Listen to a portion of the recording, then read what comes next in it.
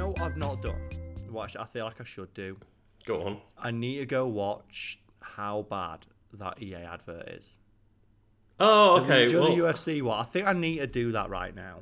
honestly, it's not as bad as people are making out, but it's more to me What it represents. what it represents. Yeah, Oh, is try. just something flashing up on the screen for 1 second. Yeah, but do you know what I try to do as well? I tried to Google EA ad in game, and all I've got is like 15 shit YouTubers are all talking about it, and they've all made 10-minute videos. Let's have a look. 10 minutes, 10 minutes with 12 seconds, 10 minutes and 53 seconds, 10 minutes and 9 seconds, 10 minutes and 43 seconds. I'm surprised they're not all 8 minutes long now. Yeah, maybe. But they're all just over 10 minutes long. It's, like, It's weird, yeah. that, isn't it? So, Lucas, do you want to just tell people what the fuck we're talking about? Yeah, so there were some, admittedly, like I say it's being overblown because you have all of these YouTubers making a 10-minute fucking statement on it. And nothing says that, look, I'm against people like greedily monetizing the shit out of every scrap of content they produce, like stretching out a 1-sentence long news story into a 10-minute YouTube video. But just to explain it to like you and other people, is basically in EA UFC 4 and 3, Yes. they added it to the old game as well, which people haven't really mentioned it. Awesome. So just in case you haven't bought the new game yet, they're not letting you get away with it. They added advertisements for Amazon Prime's The Boys, which included like having the logo of the show placed in the middle of the octagon ring, which that's product placement. It's in a lot of EA games. I kind of get it. That's a really cool idea as well, to have that like change week to week, because that's like something that exists in sports games. But I'm just watching the clip now, and the fact that it's so quick is probably the saddest part about it. Because it's like I said, it's just the logo for the show flashes up for a split second. But to clarify, it covers the entire screen for 1 second. That's what it covers, the entire screen for 1 second. But the fact it's 1 second means that they couldn't even let you have 1 second not to have your eyeballs have ads in it. Yeah. Because I've noticed now, I'm just rewatching like the GIF, and it pops up just as the camera pans away from the stage. The arena where you can see the logo on screen and shows like a clip of your like character's face as they're like walking back to their corner. Oh, so right, yeah. The instant there aren't all the logos on screen, immediately put another one on there. And I'm just in my head getting just shades of that. Probably the only good moment in the Ready Player One movie, where you have the guy talking about, we can put this many ads on screen before people start having seizures. You remember that? Remember when people say I haven't ever watched the film. You never watched the film? Okay, well, there's a bit in it where the reason that the bad guys want to take over the Oasis, which is like the world that Ready Player One exists in, is so they can start monetizing it, because the guy who invented it doesn't let people monetize it, and apparently it's the crux is it's a quarter to buy access to it, and then you get access for life. Right. And it's access to a complete virtual world that's amazing and incredible in every way. And it's better than the universe you live in. So they want to monetize the shit out of it. And they have a bit in it where they show someone sat with like the VR headset on as they're just bombarding his eyeballs with adverts from every conceivable direction at once, trying to calculate the exact amount they can do before he has a brain seizure. It's funny to me that the bad guys are the one wanting to take over the world with like corporatization, when that entire movie is like, yeah, let's take something that people seem to really like as a book, monetize the shit out of it with this awful film, and put as many product placement and advertisements in as possible. Yeah, but the thing that I like most about that movie though, is like just how short-sighted some of the product placement was. Yeah, that was a movie. It was in production for a couple of years, and if anyone's seen it, they'll know that there's a lot of references to modern pop cultures, whereas the actual book itself was more based in the 80s. Yeah, because there wasn't like references to like Street Fighter and Transformers and stuff like that, and Akira. Yes, and specifically they had like the final fight, and they have Leopardon, which is Spider-Man's 1980s robot from the Japanese specific show. Oh, Which isn't right, in yeah. the film, yeah. because who the fuck knows who Leopardon is? Yeah. Bollocks to it, just put in the thing from Gundam. And what makes it so fun is that apparently behind the scenes there was a lot of backwards and forwards with various companies asking them, would you like to let us use your properties in this film? And they had Steven Spielberg as an executive producer on board, so they managed to use him to get a couple their feet through the door, as it were. But the one company apparently were like, yeah, we're fucking all in. You can use anything of ours you want. We'll give you money to put ours front and center. Was Gearbox, because they wanted to push Battleborn. Yeah. It's just, I haven't ever thought about Battleborn. We talked about Overwatch today.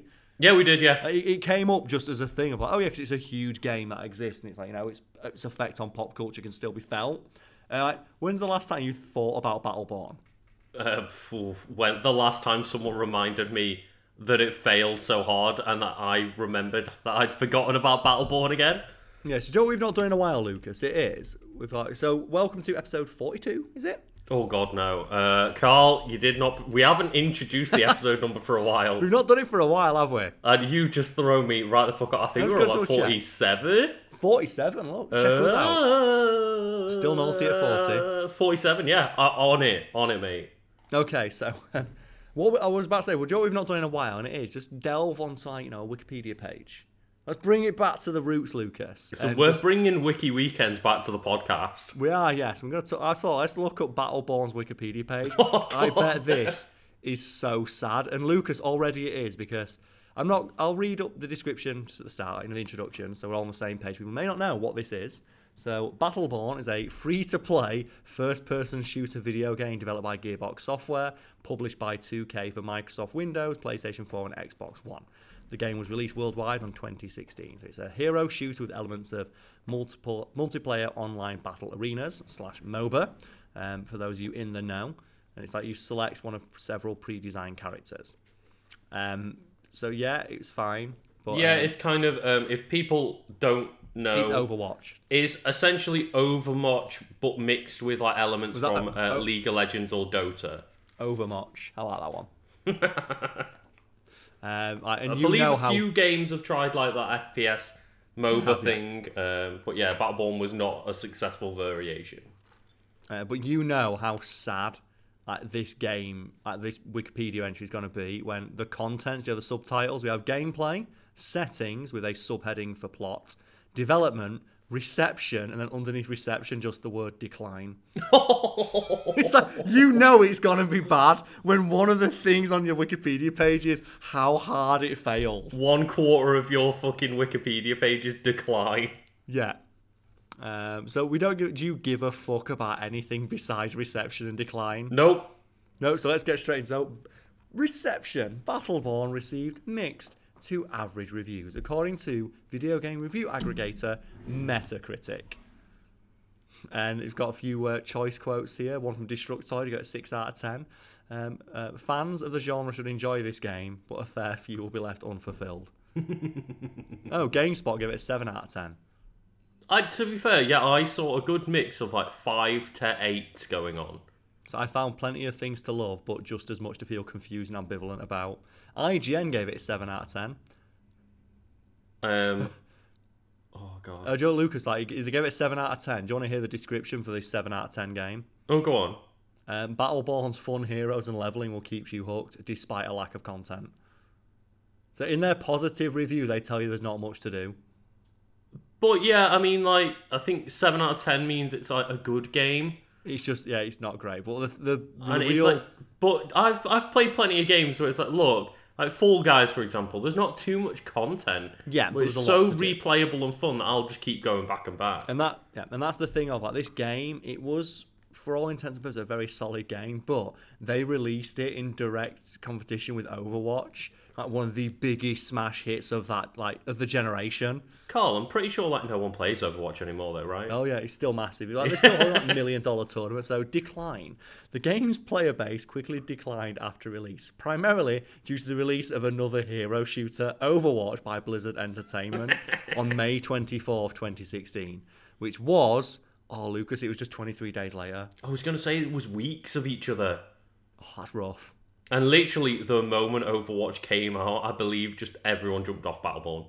Just, it was dead. So it wasn't quite dead on arrival. Or what, Lucas. Carl? Gearbox had already been developing Battleborn and had fixed their expected release date when Blizzard announced Overwatch for release within a few weeks of Battleborn. Though they had considered trying to change the release date, as Blizzard had a larger promotional budget that could easily overwhelm theirs, Randy Pitchford, guy who's always wrong, opted to stay to what they had planned and instead make sure the game's release went smoothly to highlight how Battleborn differed from Overwatch. Oh, no. So it differed in the sense that it fucking failed. Yeah. Almost instantly. Randy Pitchford, yet again, making excellent decisions over at Gearbox. In a September 27 interview, Pitchford believed that the fallout in sales from Battleborn was not necessarily due to the presence of Overwatch, but that people had made comparisons between the two games, which reflected negatively on Battleborn. So it wasn't due to Overwatch, but it was due to people comparing Battleborn to Overwatch, which I say is due to Overwatch. Yeah, like, if his argument is, look, it's not specifically Overwatch, it's because Overwatch was better. It's like, that means it's because of Overwatch then. By July 2016, so just like, is that a month later? Like, May, July. 2 months. 2 months after launch? I always get confused with months. Or did you say it came out at the end of April? It came out in May. Came out in May, so yeah, literally 2 months later. So 2 months. Oh man, I sound really stupid, don't I? So I don't know my months. I know them in order. Carl, we don't need a calendar anymore. But that's the one where I do have that, where you know them in order, but you don't. Like, if someone's to ask you what's like the 15th letter of the alphabet, you wouldn't know, but you could spell out the alphabet. I'm guessing it's like I. Don't guess, Luke. Don't guess. You're just going to make it worse. But it says here, so by July... That's the 9th letter, Carl. By July 2016, the number of concurrent players on PC had dropped below 1,000, compared to more than 12,000 during game launch. It was reported that at the game's first anniversary, the number of concurrent players was frequently dropping below 100 during off-peak hours. Oh, man. Less than 100 people playing the game. Do you know what I found was always really funny? A fact that I like. These won't be covered in Wikipedia. It's one of those like little just details that people reported on just to rub the salt in the wound. That more people were watching, like when Twitch streamers will go online to try and play it, because it was a meme of, can I get a game on Battleborn? More people will be watching their stream than playing Battleborn. Although Take-Two revealed that the game did not meet their sales expectations, 2K promised to continue supporting the game through add-on and virtual currency. So they continue to support the game through give us more money. Great. An industry rumour in 2016 suggested that the game would switch to a free-to-play model, which would follow a similar path to other 2K game, Evolve. Remember Evolve? I remember Evolve, like, dying a harder death than Battleborn. Yeah. It might be the only other game that's besides this one that's died as hard. Pitchford, again, being super, on the ball, refuted this rumour. God. And then it went free to play, didn't it? Yeah, on July 6, 2017, Battleborn released a patch that introduced a free trial of the game. Oh, God. Oh. And I think it says it all that, like, two of the flagship, product placements in Ready Player One were Battleborn and Overwatch, and it's like, yeah they really doubled down in that game on just whoever the fuck will give us money. In that film, Gearbox sorry. Announced in November 2019 that the game's servers will be completely shut down by January 2021, rendering the game unplayable. Yeah. As part of the closeout, the game was removed from sale and disabled the in-game store in February 2020. And the reason I remember this game so much is that Gearbox announced that people could still play the game, but no one was playing it. I remember they had to do a thing like the player base. Basically, there was a day where there's literally no one had played the game for 3 days. So it was effectively dead from a multiplayer standpoint. And if you've not got more than... There literally were not enough people playing to have a full game to have on one the match. servers. Yeah. But and I remember the reason it was so hilarious is that no one noticed for a week. That's how little of a shit people gave about this game. Oh, God. And I think one of the saddest stories to go alongside that is, do you remember the Anthem story? Of It's February. I've just logged in to see what's going on at Anthem, and the Christmas lights are still up. Oh, talk about Anthem, please, Lucas. It's great.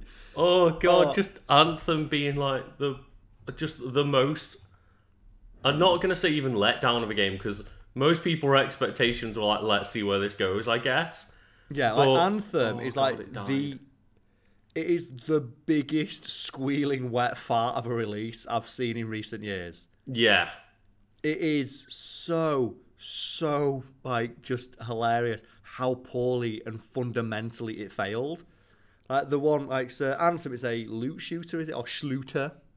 Oh, don't say the word Schluter. That The word sounds dirty in Schluter, that's- every way possible, Carl. It is. You know what? It's a shluter. Ugh. And one of the things that I found like almost every single aspect of the game was broken in such a way it bordered on farcical. Like it was like a comedy of errors, basically, where in most of these games, like as you level up and you get to like, do you play Destiny? Don't you? It's like as you play the game, you get cooler guns. You get more stuff, and it's very much about like building up your character over time and getting new equipment and like getting meaningful like perks and weapons and things like that. Yeah. But that did not work at all in Anthem because it was very quickly realised by players of the game that for some inexplicable reason, all of your damage was tied to your weapon. Like, none of your gear mattered. Nothing in the game mattered. The only thing that was of any consequence was your gun. And it was very quickly realised after that, the best gun in the game is the base gun you start with. Yeah, to in terms of clarify, damage. you don't mean it's tied to your gun as in how powerful the gun is on the gear score. It was it's just what type of gun it was.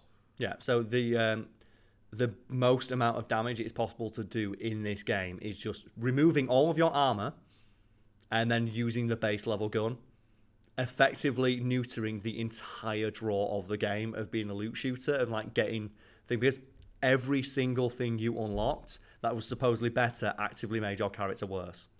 Yeah, literally the worst thing to do in that game was to put on new equipment. Yeah, new equipment was actively harmful to your build. And it's like, so the best way to play this game, the most optimal way to play, is to remove all your armor and use the base gun. Just use the base assault rifle and like blitz high level bosses with it. And it's like, what? And it's like, what's your like favorite example of that? Of like the best way to play a game either looks really stupid or is just completely antithetical to the game's design. Because what do you ever think? Like, Well, I've got one example of just like perfect, ready and rock. straight off the bat. It's one that you are very well aware of, and it's just the fact that there was even an achievement for it, but complete dead space with only the plasma cutter. Oh yeah, because it was the plasma cutter is the best gun in the entire game because it's so versatile. You always get ammo for it. It's Yeah, really you've constantly powerful. got ammo for it. It's pretty powerful, and it can like either be horizontal or vertical cutting, which when you're dismembering people for damage is just super ridiculous. Making like potentially like it's the most versatile, useful weapon. Like there's never a situation where it's not useful. So many players used it all the time. They put an achievement in because apparently play testers would never use another gun. Oh, is that why they put it in? I thought it was like a challenge achievement. No, it's just like play testers would only use that gun. But yeah, it kind of went against the entire idea of, look, you gain all these tools over the run of the game and like use all of your different abilities and weapons. Like there is no incentive to use anything else. It's always the best choice to just use this one. Mine has to be, and it's like it's not specific to a single video game. It's more just a trope of the genre, and it is that in almost every single like character game, like action game where you control the character, like, the best way and the fastest way to move always looks stupid, and it is always not the way they intended. Like, yeah. You'll know this as a Zelda fan, Lucas. What is the best way or the fastest way to move in almost every Zelda game? Well, it's not running forward, I'll tell you that much. So, It's not at all. in Ocarina of Time, if anyone is like curious, go watch a speedrun. But the fastest way to move forward is to turn around, aim the camera, and run immediately backwards. Yeah. Then I believe the second fastest way is to continually side hop, and then the third fastest way is to continually roll forward, and the fourth fastest, i.e. the slowest way to like quickly move is to run. It's just so good. It's like all the Castlevania games. The fastest way to move in the game is to turn around and backdash, because the backdash is so quick, but you can cancel it into itself. Oh god. So speedruns of that game is just a vampire hunter facing the wrong way and just like Saitama's fitness testing their way across the stage. There's nothing you can do about it. And that's what I love is there's you watch like Ocarina of Time speedruns and people go, right, I need to face like this little bit on the texture on the wall and hold the camera and just run backwards for 30 seconds and I'll find my destination. Yeah, it's like the other one is like Doom. The quickest way to move in that game is to run diagonally towards a wall and just drag your face along the wall. But for some reason, it increases your max speed by 60%. And there's I think it's GoldenEye 64 where it's like, I think it's quicker to aim at the floor because if you're not looking at enemies, it stops them from spawning. They don't shoot at you, I think it was. I think it's only enemies that are in your line of sight can shoot you, so the optimum way to move is to run in, which makes James Bond like the best spy ever. Because he's just running, he's pointing his gun directly at the floor and sprinting towards the objective. It's like, and the enemies are just so astounded by his skill, they don't shoot at him. They're like, what is this man doing? He's just like got his pistol right at his like fucking kneecaps and just sprinting for his life. It's like Metal Gear. Like, have you ever seen Metal Gear speed runs? I think I've watched one of 3 before. Like where the best way to move is just continuously just forward roll. Oh yeah. So like Snake is just and you can knock people out by shooting them with one bullet and then punching them once.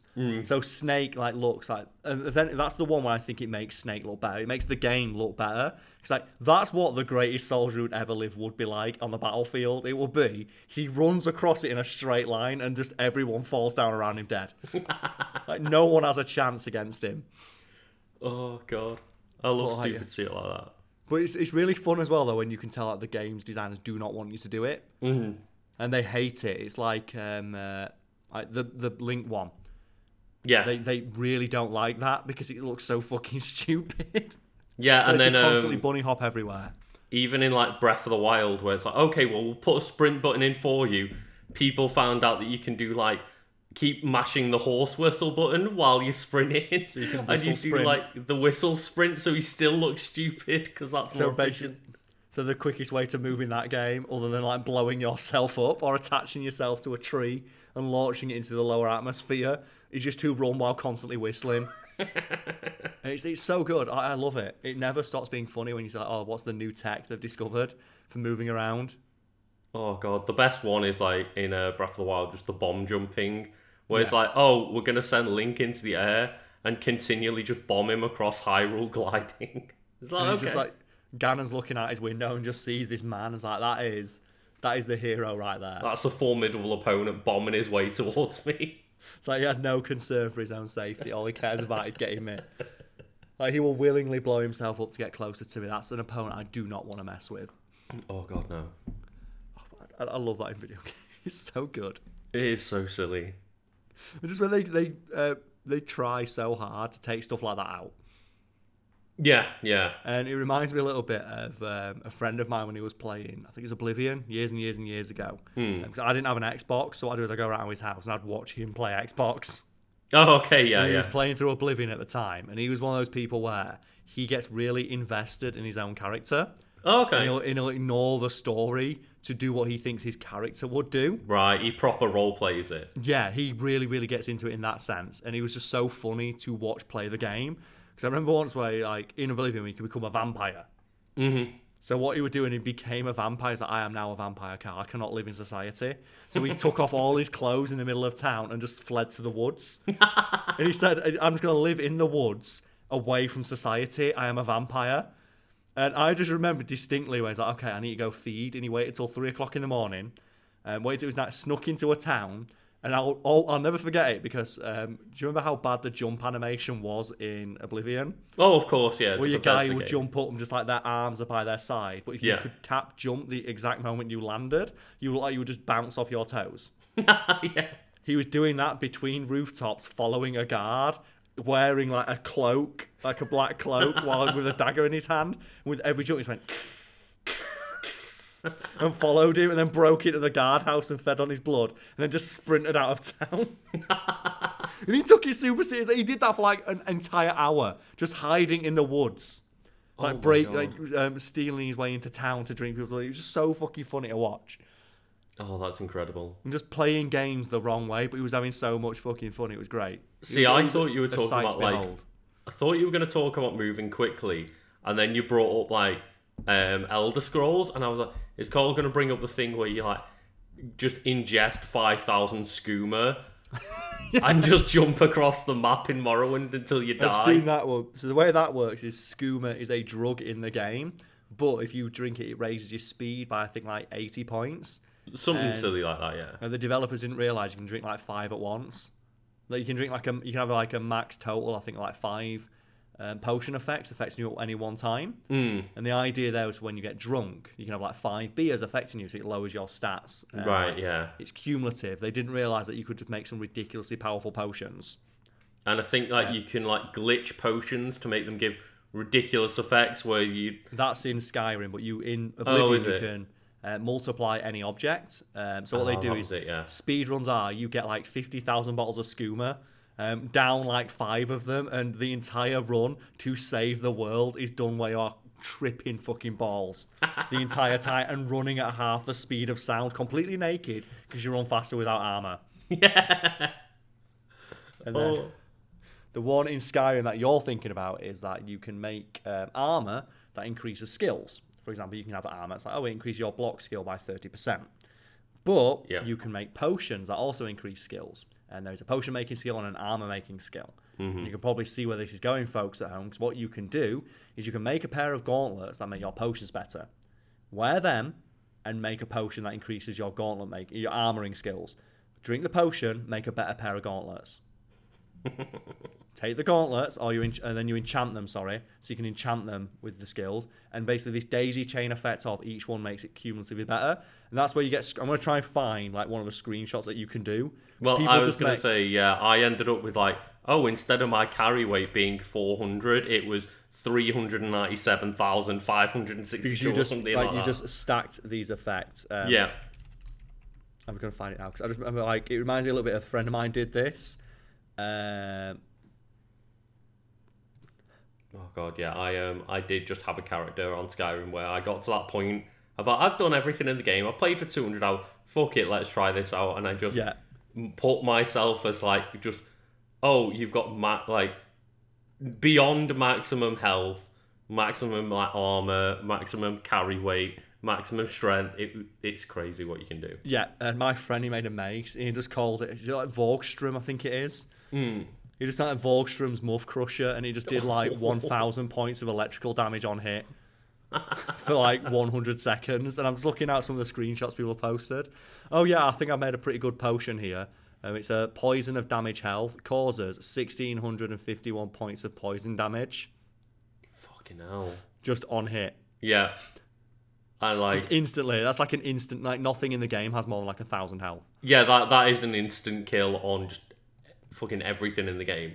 And people, you can get it to the point where like I had it of I had a bow that could kill like the hardest enemy in the game in one snot, and it was just like okay. And the fact that people I just love that kind of thing. It's like you'd find your way to like the ultimate elder dragon of like fucking Skyrim, and it was just one shot. This is great, thanks. Like some of them are so fucking good though. Hey, someone rate my build, and they're just wearing like a hat, but the hat gives them like plus 4,000 in strength. Oh, we're so fucking good. But God, that reminds me, just a little bit of like, what's the worst or like most broken build you've made in a game? Oof, fucking hell. Because like we can talk like before we get into like the silly things, but like just in Skyrim, I think the optimum build to have in that game was the sneaking one. Because you could get to like 30 times dagger. Yeah, and the way that works is there is an element of the game is that when you are sneaking up on an enemy, if you hit them with a weapon, you'll do double damage for that one strike. Mm-hmm. And like they tried to balance that out by you can only ever get one sneak strike on an enemy. But there's a few items in the game that kind of make this a bit silly, where one of the sneaking things is, it's like, I think it's Assassin's Dagger. Maybe, Which, yeah. It's it been a while. times- When you're specifically wielding a dagger, it times that by 15. So it's, you do 15 times damage, but only if you're using a dagger. But then there's the Dark Brotherhood gauntlets that you can wear that double all sneak attacks, Yeah. which now means every dagger hit you do while sneaking is times 30 damage. So what you do is you combine that with just a very, very good dagger that like one of those stupid ones you can get that's like an extra 100 points of damage. But the top tier sneaking skill is if you crouch in the middle of combat for 5 seconds, every enemy loses sight of you. Meaning, in a fight, you just crouch down and you instantly get a sneak attack. I forgot about that. Making it the most broken thing in the game, because all you have to do is duck and you get 30 times damage for one hit, and then if it doesn't kill them, run away. I can't remember exactly how I did it. It was either like a skill, a spell, or an enchantment, but it's like, when you crouch, you go invisible.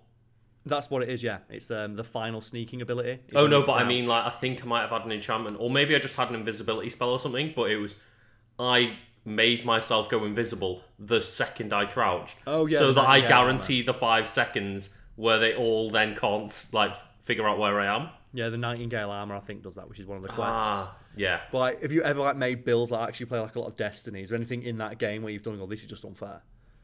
To be honest, like, that game, when there is broken stuff, because it's like a live service game, it is taken out pretty quickly. Okay then. So, like, there's a few times that I'm trying to think of an example, but there's a few times where it's like, man, this is pretty ridiculous, but for the most part, it's all intentional within the game. You told me about that one. Is it where if you get like a kill, you get a shield? What was that one? Oh no, that was just an exotic armor piece in the game that got nerfed. Yeah, so tell me about that sounded fucking ridiculous.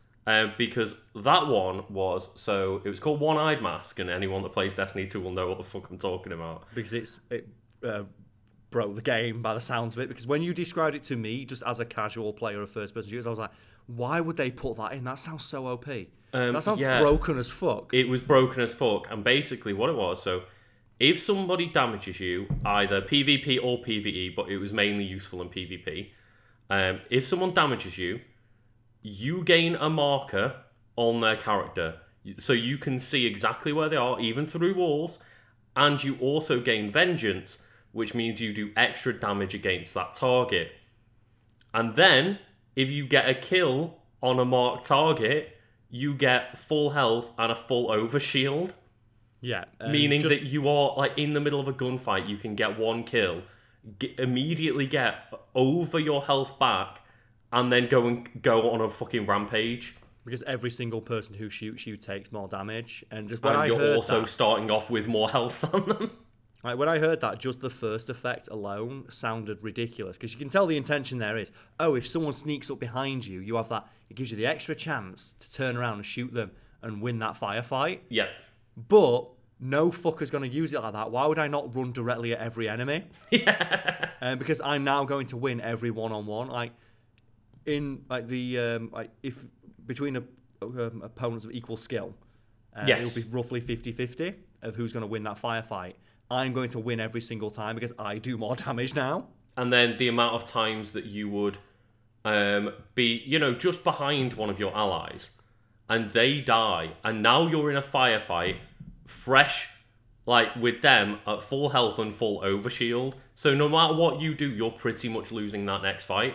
Because you have to do twice as much damage as it would take to kill them while they're doing double damage to you. Yeah, so as soon as you start shooting at them to try and whittle away the overshield, they're already doing extra damage to you. It's like why?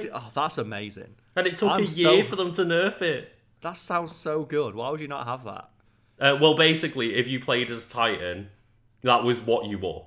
Because why would you not? Yeah. So it reminds me a little bit of in Halo, so another first-person shooter. And there's a mode in it called SWAT. If people have not played Halo, I love SWAT. SWAT is really good, and it's probably like the most like try-hard mode because it's headshots only.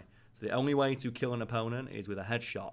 No, it wasn't. It was just So just you about have to no clarify. overshield, so you'll die in one headshot.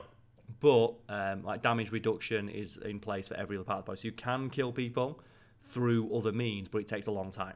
It would take I think it was 3 or 4 body shots compared to one headshot. Yeah, at which point any good player is going to just immediately one-shot you. Yeah. And everybody loves that mode because, it's the mode where you can get really good kill streaks. You can get quad kills really easily because you can just 1-1-1-1 and kill the entire enemy team. And it quickly became a tactic because for some reason they saw fit to put in not just the traditional Spartans but also elites and give them their own hitboxes. The problem with that is that the elite hitbox, because they're aliens, and they have a hunched posture where their head is around the same area as their shoulders. Yeah. Which means that they cannot be headshotted from behind. I think there was the slightest little bit of their head that poked up above.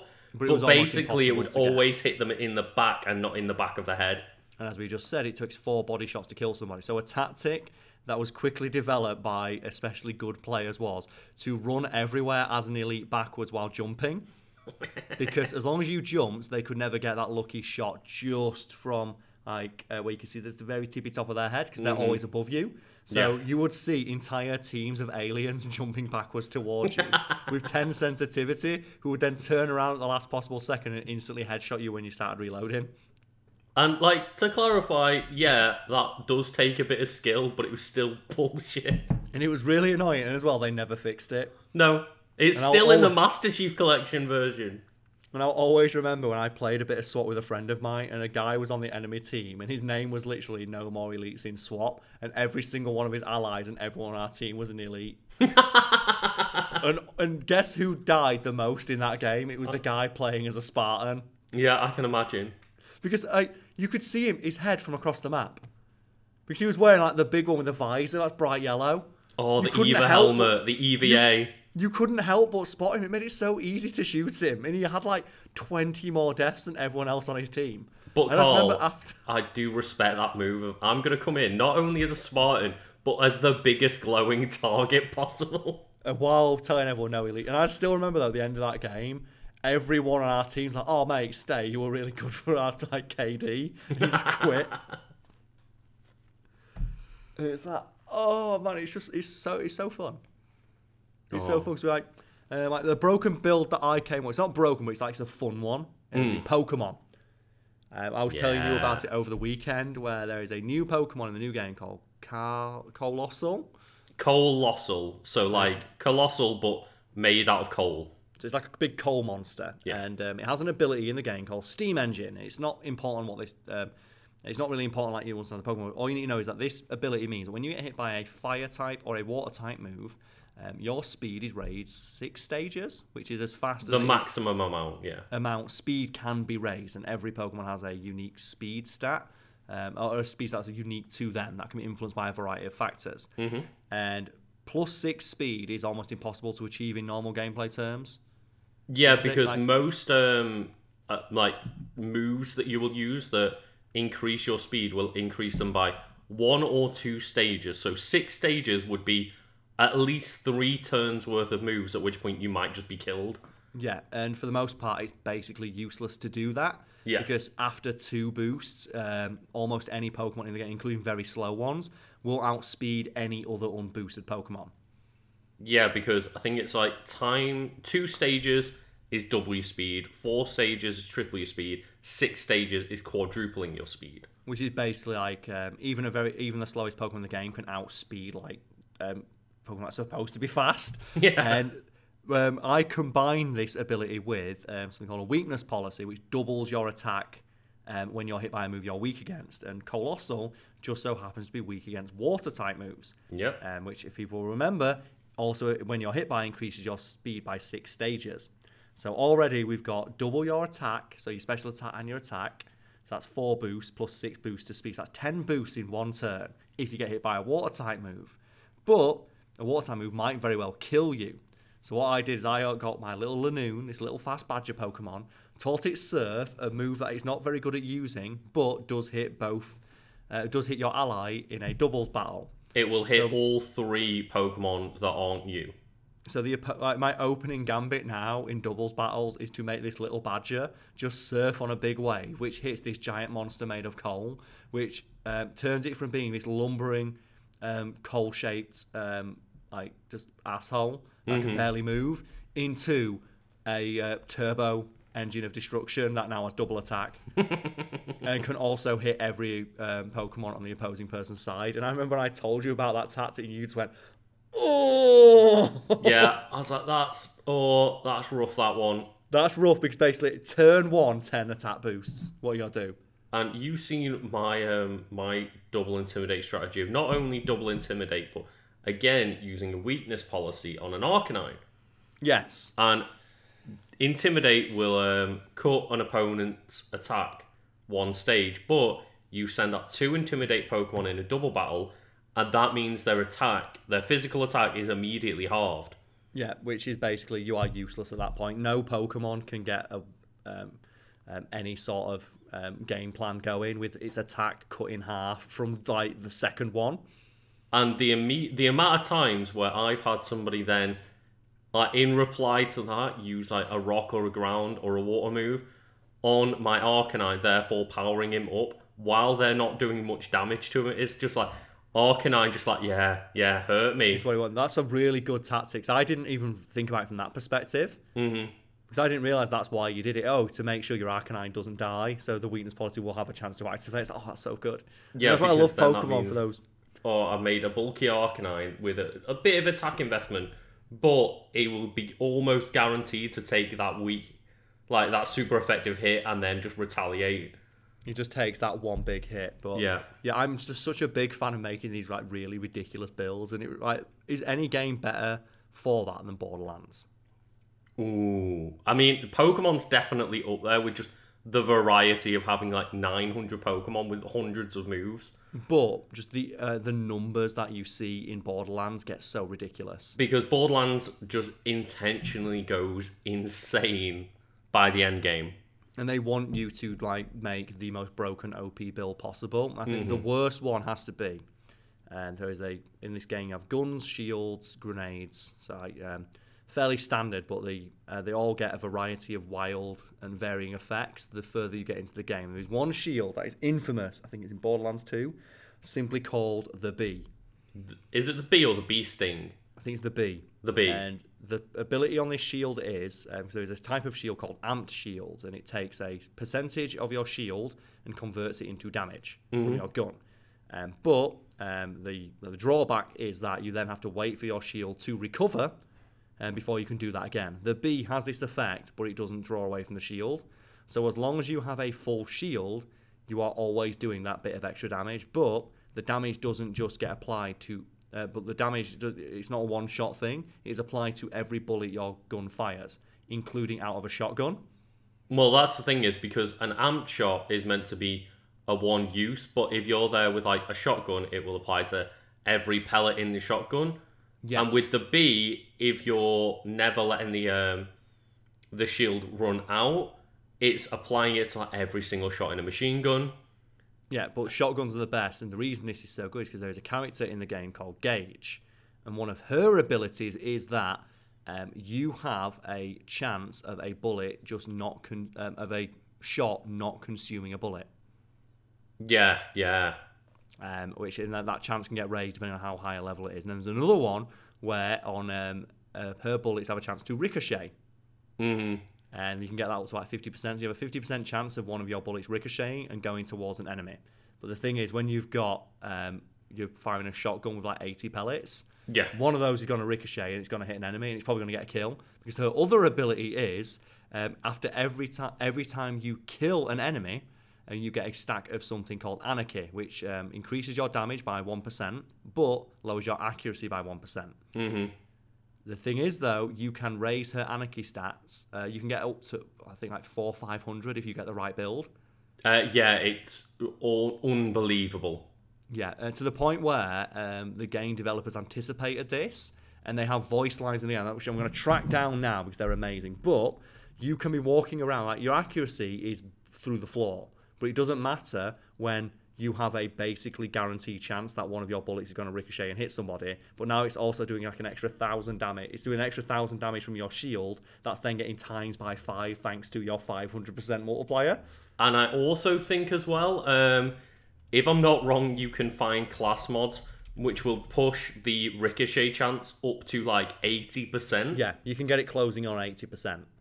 And it's like, oh my god, so you got an 80% chance for all of these shotgun pellets that are all going to miss because you have 0 accuracy. But they have like an 80% chance of ricocheting. And the way the ricochet works is that they were always homing on an opponent's weak point. And what then, do you want to make that just a little bit worse as well? People on PC will then put the shoot button on their mouse scroll wheel and then use a semi-automatic shotgun, which usually only carries 1 or 2 shots, but due to her other ability to potentially have a free shot, means that sometimes if you get just you get the right like look, you can scroll and fire like 10 shots in a row that are firing 10 bullets each that are all in power that are then bouncing. It's like, oh my god, what do you do? Yeah, I specifically remember I had that character. In Borderlands 2, to clarify, like I have played through that game with every single character up until max level, so I've played it a hell of a lot. Yes. And when I was doing it with Gage, I remember one time I was counting how many shots I could get out of a single shotgun, and it ended up back to 23 or something because I just got really lucky. Yeah, and like with you, all the things that are stacked, and the game wants you to do that, and this is it wants you to break it. Yeah, it does. Yeah, and normally you get, I think, up to like 300. I think like the most you can get is like 350, but you can go beyond that. But on average, you're probably going to be running around with 100. So like I think it's like 0.5% boost. It's like a 50% damage boost, but then a 50% loss. So we have some voice lines here for getting between 0 and 150 Anarchy stacks. Like, oh, accuracy is overrated. Not a bad start. Start the Anarchy. Start the stacking. This is getting good. All right, let's keep this going. Anarchy forever. Let's keep it up. Between 151 and 200 stacks. If I hit you, you're going to feel it. I'm feeling it. Not bad, not bad. Have some more Anarchy, thank you. More stacks. Anarchy, baby. This is getting awesome. Anarchy on Pandora. Laughing. Haha, everything's going to die. So inaccurate, but so awesome. Between 200 and 250 stacks. Stack them up, stack them up. This is getting ridiculous. My hit to miss ratio is sadness. Smash the system. You can't stop me. More power. Give me more Anarchy. Between 250 and 300 stacks. So many stacks. The power. I think my reload button's broken. Unlimited power. I'm the bringer of death. Blood. I'm going mildly insane. I will never hit anything. I am everything. I probably won't hit anything, but whatever. Start running. I will destroy everything. Rock on. Between 300 and 350 stacks. I am the alpha and the omega. Yes, so many stacks. Evil maniacal laughter. I am the infinite. Booyah. This is actually stupid now. Over 350 stacks. Alan, write some dialogue here.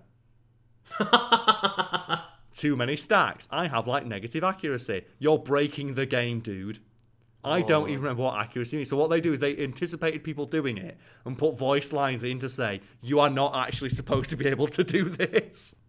Yeah, and that's the beauty of Borderlands, is because there's so many ways to build a character, and there's so many things where, oh, if you get like this class mod, there's a chance to like take the ability beyond its limits. Yes. And yeah, you can just end up finding absolutely ridiculous stuff because the loot in the game is semi-randomized. Yeah, but the fact though that once you get beyond what the supposed limit the game says it like Anarchy can stack to, they start putting like fourth wall breaking stuff in of Alan writes some dialogue. Yeah, but they even make the effort of, yeah, we know some fucker's gonna do this, so we're gonna have to write something here. We do have to write some voice lines, and like I love the Borderlands series, by which I mean I like Borderlands 2, and I like Handsome Jack. But have you ever heard about how like Borderlands they accidentally made a character gay due to voice lines? I have seen on the Fat Fiend website that it was like, I can't remember his name, but the commander was made like bisexual. Yeah, they made him bisexual by accident, and I just think it's one of those really amusing stories. It's about the dialogue in the game. Okay. Where they wrote the dialogue and all the story and stuff first before they start implementing it into the game because there's so much of it. And one of the things they have is, like, as you probably guessed from all my quotes then, they have random like lines of dialogue for your character when they're doing virtually any action. Yeah. Including like character-specific ones. And there are like ones for when you are reviving a downed ally. Mm-hmm. For example, some of Gage's are... Where's the ones when she's helping one of her teammates now? Because I'm just scrolling through all the Anarchy ones. Oh, here we go. When reviving an ally, it's like, oh, live! Ugh, how much do you weigh? Worry not, citizen, I will save you. And then Axton specifically had, he had a couple, and he was supposed to have ones specifically for women. Oh, where okay. it'd be like, hey, do you work out or something? Like in a flirtatious manner, yeah, he's like helping yeah. up a female character. But when they got the guy to record that voice line and put it into the game, they didn't make it so he only does it to females. Oh, They made right. it so he said it to anyone he can revive, including a guy. And some fans of the game are like, does this mean that Axton is gay? Or is he bisexual? And the writers went, we never intended it that way, but that's pretty cool. Fuck it, yeah, he's bisexual. Fair. Because they realise it doesn't change his character. It in doesn't any way, actually matter. whether so or not why he not? is. And if fans want him to be, and there's this voice line in there to, like, hint at that, fuck it, why not? Yeah, he's still a badass, why not? Yeah. And I just like that idea, and so many people got really mad about that. Oh, you can't just retroactively make him bisexual. It's like, we didn't. It was apparently always intended due to a mistake, but fuck it, we'll roll with it. And Carl, I think Overwatch would beg to differ.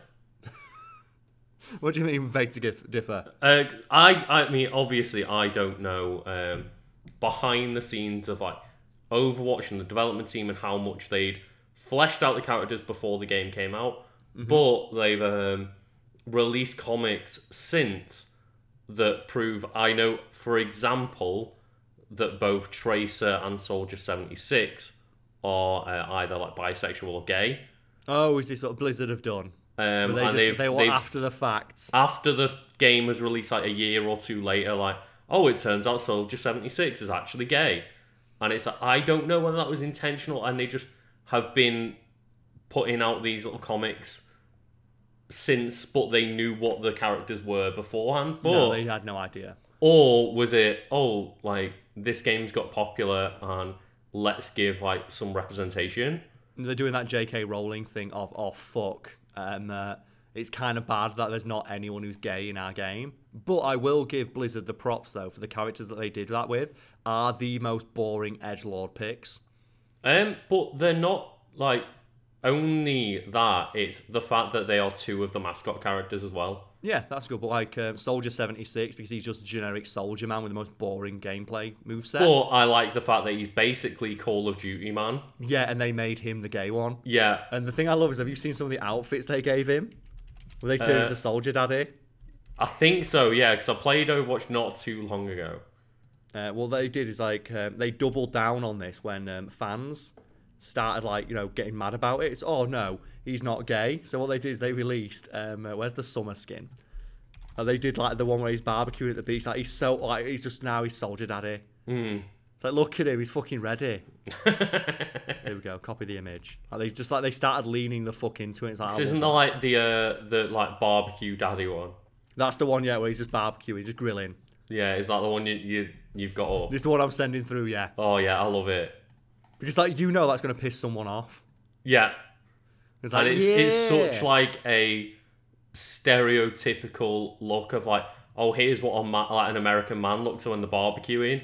Yeah, and and they do it. Going like, oh look, this is a gay character. Yeah, and you can do it. It's like, do you know what? Gay characters or gay men can also be manly.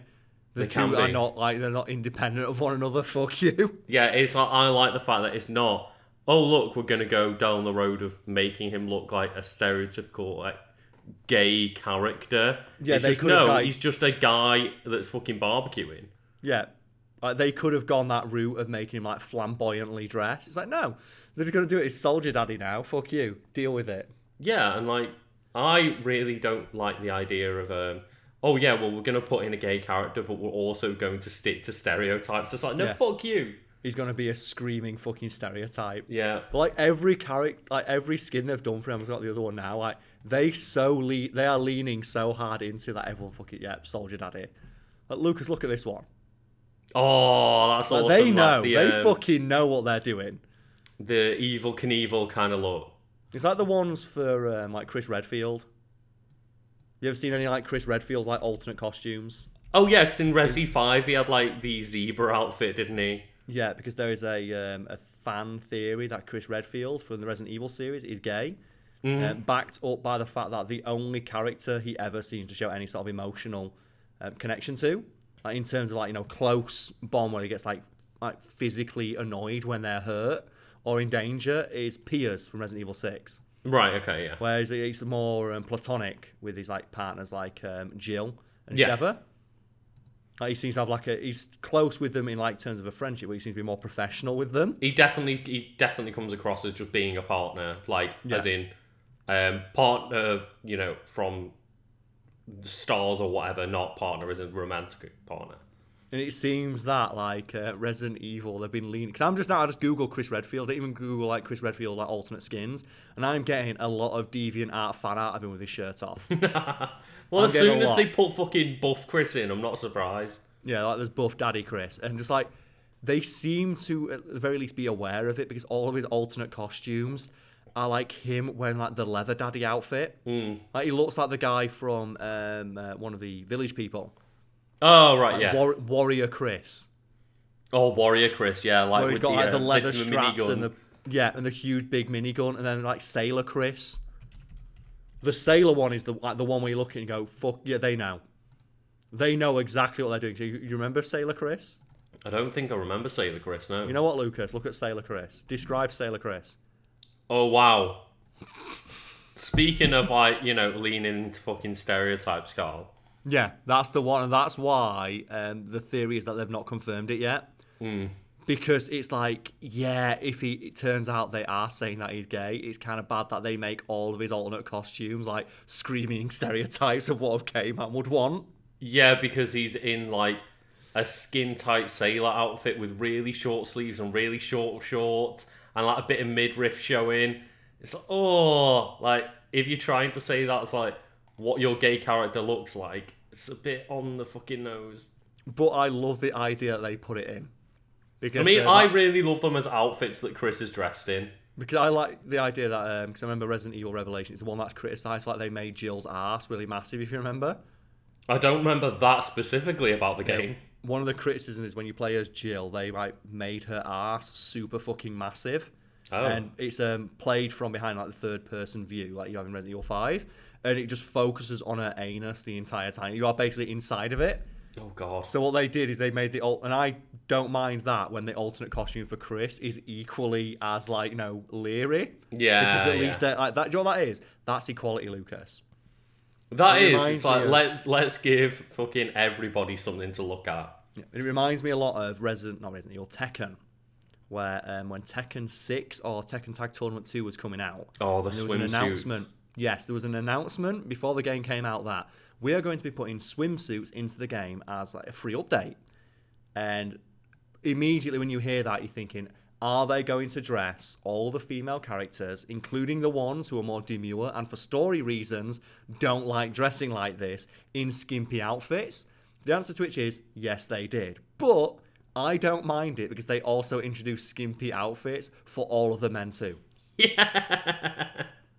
And I'm also a big fan of the fact as well they kind of leaned into the outfits represent the personality to a degree. For example, like the character Jun Kazama is quite like she's more reserved, more demure. Her swimsuit outfit is like a sarong. Oh, okay, yeah. So it's like a stylish like sarong with the bikini top, something you can see someone wearing around a pool. So Like they're not someone all just in bikinis. No, but then someone like Anna Williams, who is a character defined by her sexuality, she's got it fucking all out. She don't give a shit. Yeah. And by the same token, you've got characters like Paul Phoenix. You're just like, fuck it, man. I'm just going to wear like the tighty whities. You can't stop me. He's got those Speedos on. And I don't mind it in that sense. If you're going to put it in for one, like put it for the other, like that's fine. I don't give a shit. It's funny. But there are games like, for example, Skyrim that we were talking about earlier, where it's like, oh, all the men are in really like, cool looking beefy armor, and then all of the female armor is like skimpy looking Yes. and would not provide much protection at all. Which is just a trope of the genre at this point. Like, genre, I mean, like a fantasy. bad trope of the like fantasy genre, yeah. And it reminds me a little bit of the reveal shot of Captain Phasma, where they revealed, like, this is Captain Phasma. She is a female leader of the First Order of, like, stormtroopers. And there's that legendary exchange between, like, a fan on Facebook going, oh, how are you supposed to tell it's a woman underneath that outfit? To which the response is, why would you be able to tell it's a woman? It's armor. Yeah, and like, how are you supposed to know that stormtroopers are men underneath the armor? Yeah, it's the thing of like, why would we sexualize it or make it more feminine? It's armor. Yeah. Who gives a fuck? And it's great that character is played by Gwendolyn Christie, who also plays Brienne of Tarth. Yeah. It's probably not the only one, but it's the only one that springs to mind immediately of a female knight who's wearing just actual knight's armor. And also puts like the fucking men to shame in sword fights. Yes, but she's not wearing like the boob plate. Or anything. She's she just not. wears plate mail. She is just wearing big bulky armor like all of the men do. Yeah, because that's what you wear when you are a knight or when you are on the battlefield. Why would Because you need fucking protection. It's great. I fucking love Gwendolyn Christie. I just love that she's exchange. great. Why would it be feminine? It's armor. It's like it's not supposed to be one gender or the other. It's supposed to be there for protection. It's utility. Like it's supposed to be like function over form, man. Who gives a fuck what it looks like as long as it protects you from damage? And oh god, man, I'm looking at like this again. I just googled Chris Redfield sailor, and there's so much deviant art. And I'm really sad that they're not confirmed him as being gay. Because like they're happy to tease it and lean into this stuff. Why not? Fuck it. Because I don't think it affects his character any some. I mean, I wouldn't be arsed either way, but it is one of those like gaming fan theories that I'm really on board with, because I was like, I don't care one way or the other. And I thought at first, it seems like you're reaching a little bit. You can't base it all on these costumes. And then I like went and played some of Resident Evil 6, and you find conversations about Chris from like Sheva, and he doesn't give a fuck. He's not answering at all. It's like, is Chris okay? And he's like, he don't care. But then when Piers gets hurt, it's like, no, Piers. Oh god. And they talk, and then you have like an exchange between Piers, and he's talking to Jill of like, have you got any pictures of Chris when he was younger? I'd really like to see some pictures of Chris when he was younger. I want to surprise him. It's like, wait, what? What's going on here? That's awesome. Okay. And these are all like hidden away in like little files and stuff that you can find as collectibles. But I love that. It's great. Yeah, because I've not played much of the abomination that was Resident Evil 6. I've played mostly just some Mercenaries mode on it. Which isn't great. I do not want to play more of that game. I have to squeeze me. I took a sip of coffee and went down the wrong hole. It's like, no. Carl, let's not let's go down that way. Oh, man. But, yeah, it's a shame that I feel so bad for anyone out there who's gay or bisexual. And this is the level we have to reach to find any semblance of representation.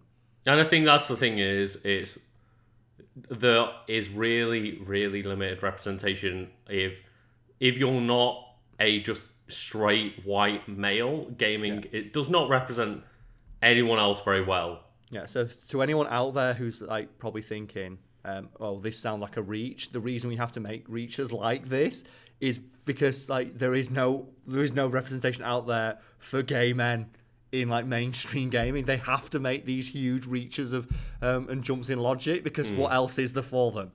And it reminds me like of that conversation we had the other day that actually left me like floored when I thought about it after the fact. And it was when we were looking at the character select screen for Smash Bros. Yeah. And I said, just offhandedly, Pokemon gets more representation than the entire female genre on this character select screen. The genre of females, Carl. You said, no, they don't, and then had to double check because you couldn't remember. Yeah, and the fact that we were like, look, take out anyone that has an alternate skin that's female. So, like, Villager, for example, has female outfits, but the default is the male version on the screen.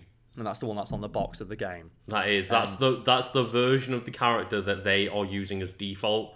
That's the character we're taking at us. So, yeah, there was a legitimate argument of what was more like represented.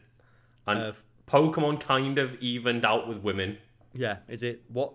So Pokemon gets just as much representation in a video game, celebrating all aspects of gaming, than the entire gender of women, like women as a gender, and that's brings me into the other conversation we had, which, like, again, like I sat and thought, man, that's fucking rough. When I asked the question of, can you think of a single character who is black, who you could legitimately argue deserves a spot in this game? And I don't mean to any of the countries out there. Can you name a black character from a video game? So do you want to just define the criteria that we came up with on the day? Yeah, so similar to the majority of picks in Super Smash Bros. Like, there are moments when you get, Piranha Plant as a character. Yes. But for the most part, like, look at it. The idea of it was like the mascots of games come together to fight. So Mario, Link, Donkey Kong, like main characters, like protagonists, antagonists of the game. Yeah, and Smash Bros, as we see it, I think we're in agreement on this. It's a celebration of the medium as a whole. Well, that's what it has become, yeah, because there's that many representatives that are like third party. You've got, a game where Mario, Sonic, Donkey Kong, like Mega Man, Pac-Man, like Simon from Castlevania, Ryu, they're all in there together. Yeah, and that can bring us into like third parties specifically. It's more strict with those, but Nintendo properties kind of get a pass because fuck it, they own everything. They can put what they want in. But I asked the question of my audience on stream, and I can ask it of like people who listen to this podcast now. I would be interested if anyone has any picks, because we couldn't think of one, of a character who fits the criteria of being black, being from a video game that you think deserves its place along that pantheon of gaming legends. So we're not talking about any game, but like a game that is either a Nintendo property and they can do whatever they want with it, so it can be obscure, or a third party that like is a game as big as like Street Fighter. Yeah, and that way a legitimate argument or an argument can be made that they deserve a place, or that they are as iconic of a series they come from, deserves as much representation as something like Sonic the Hedgehog. Mm-hmm. And we couldn't think of one. And when we were saying it, we had people coming on stream, what about Sergeant Johnson from Halo? It's like, he's not even on the fucking box. And he has no moveset. Even if you went, what about Sheva from Resident Evil 5? It's like, yeah, but she is on the list of like Resident Evil characters. She has been playable in one game compared to others that have been starring in multiple like main and side games. Which also leads us into the other criteria the character has to fulfill, and that is that you can think of a moveset for them. Yeah. And with those criteria in place, which I don't think is that extreme, because that presumably is the thought process that goes into every character that is put into that game, we could not think of a single character of colour who fits it. And that's really fucking bad for an entire medium. We mentioned there was the one pick that could have happened, which was Twintelle from ARMS, but they ended up picking Min Min. Yes. And at that point, there's not going to be more than one representative from ARMS. Like, there was one ARMS character, and it could have been any of them. So it could have been Twintelle, but it wasn't. And we couldn't think of a single black character that fits all those criteria, and that like just highlights how fucking like dire the situation is, and how little representation like black gamers do have.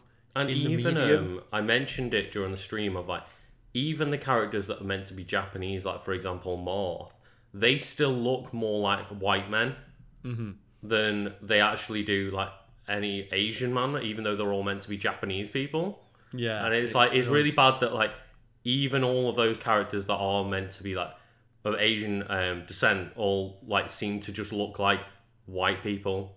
They just look like generic anime characters, don't they? They do, but like even then, they all like 3D models, so they're kind of a little bit more realistic looking than like an anime character. Yeah, and it's really strange. And I know that there are people out there, they're going to be mentioning, what about Lee Everett from the Walking Dead games, and like. Again, the criteria isn't black character from a video game. It is black character who like can justifiably like earn a place amongst these like other icons of the genre, the medium, and has a move set. Yeah. And it was just really baffling because I brought this up a couple of times on stream, and you always get people making like suggestions like, oh, they just list a black character from a game. It's like, that doesn't prove that we're wrong. If anything, the fact you're having to reach so far and keep mentioning the same 4 fucking examples shows how dire it is. And I genuinely could not think. And it's really bad. And like, we have obviously talked about this on other things, so I don't want to spread the conversation out too far. But just the fact that we struggle to find a single character, and the fact that people were not only making like really obscure suggestions.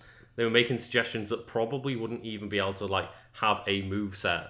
Yeah, like Sergeant Johnson from Halo. Yeah, and then just really bad. It was like as well, just like, see, I think we played like the day it was announced that Chadwick Boseman had passed away. I think that was part of what inspired the conversation. Yeah. And I went up and I looked at the character select screen and went, there is not a single black character on this entire screen. And then people were arguing, there's one, and it's Ganondorf, and I was like, if your argument is the one black character is the king of evil, it's probably not a good look. And then you have, but what about the villager? The villager has 1 skin out of 8 that's a black guy or a black child. It's like, so you're saying that you think it's an acceptable level of representation for one alternate skin out of 80 characters is an acceptable level of representation, and Ganondorf apparently. Apparently, even though he's got like green skin. He's green, but then again, that did allow us to have that conversation of like characters from fiction that aren't black, but everyone agrees are black, like Piccolo and Knuckles. Yeah. Where even though they're not, like everyone agrees Piccolo's black. Yeah. And every now and again, I'm going to try and find the picture of like, every time I think about it, I chuckle. And it's just the guy who's like, this Black History Month, I want to celebrate single black fathers in fiction. And it always puts a picture of Piccolo up there. Oh, I love Piccolo so much. And I always just love the idea that, Piccolo is, the not actual, like, not biological father, but just the spiritual father of Gohan. Yeah, to the point where even in the manga, they reference that and they have to cut it out in the show because it weirds people out. Oh, wait, really? Yeah, because Joe the Tournament of Power. Yeah. Gohan wears his gi.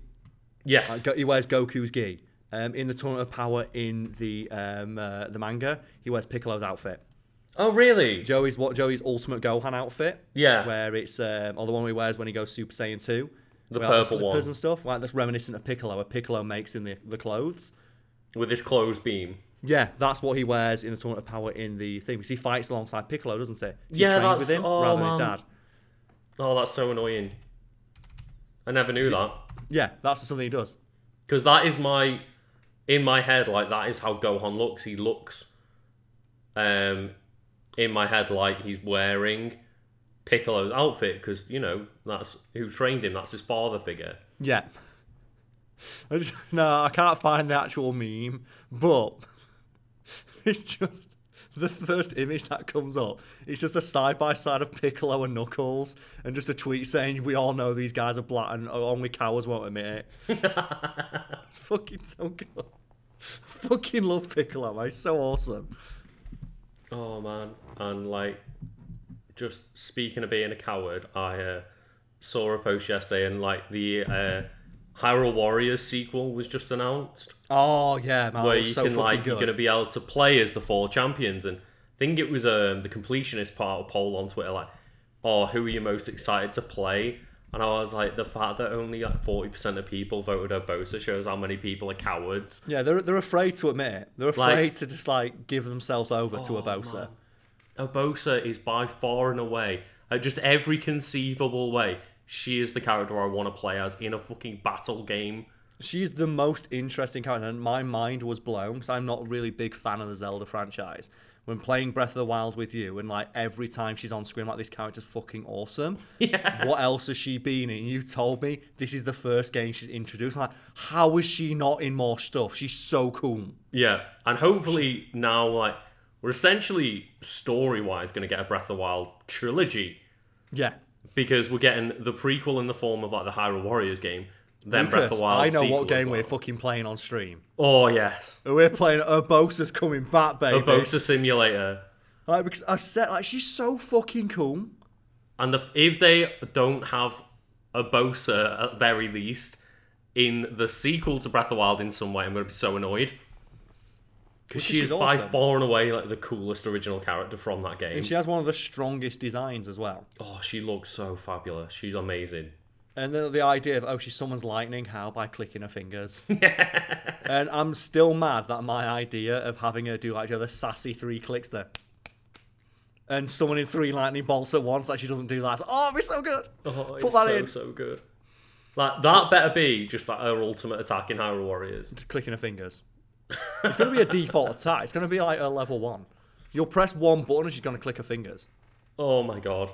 Like, she's so fucking cool. Like, god damn. Like the cowardice of gamers, man. I love it. They're so cowardly. They won't confront strong women. Own it. Give yourself over to a Bosa. Like, the thing is, anyway. You don't need to give yourself over because she'll just take you. Yeah. Like, people are just afraid to admit it. It's like so many gamers are just cowards, and I've never experienced like anything quite like it. Where why is it that people who play video games are so resistant to the idea of the thing they enjoy being accessible to more people? That's one thing that always gets me, because I mean, I've had many conversations with you, specifically about like the fighting game community.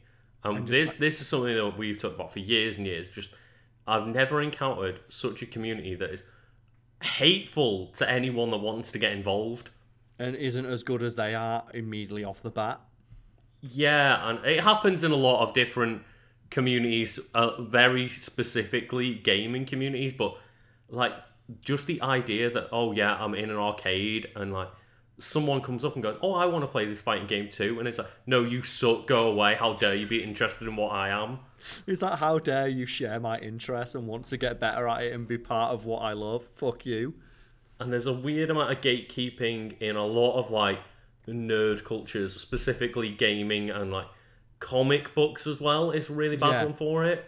It's like, oh no, like more women want to read comic books, which is going to have more money going into the industry, which is going to result in more things that I enjoy being made. This sucks. I hate it. Yeah, and I think like I specifically will mention those two communities because you get so many people going like, oh, fake geek girls and fake gamer girls.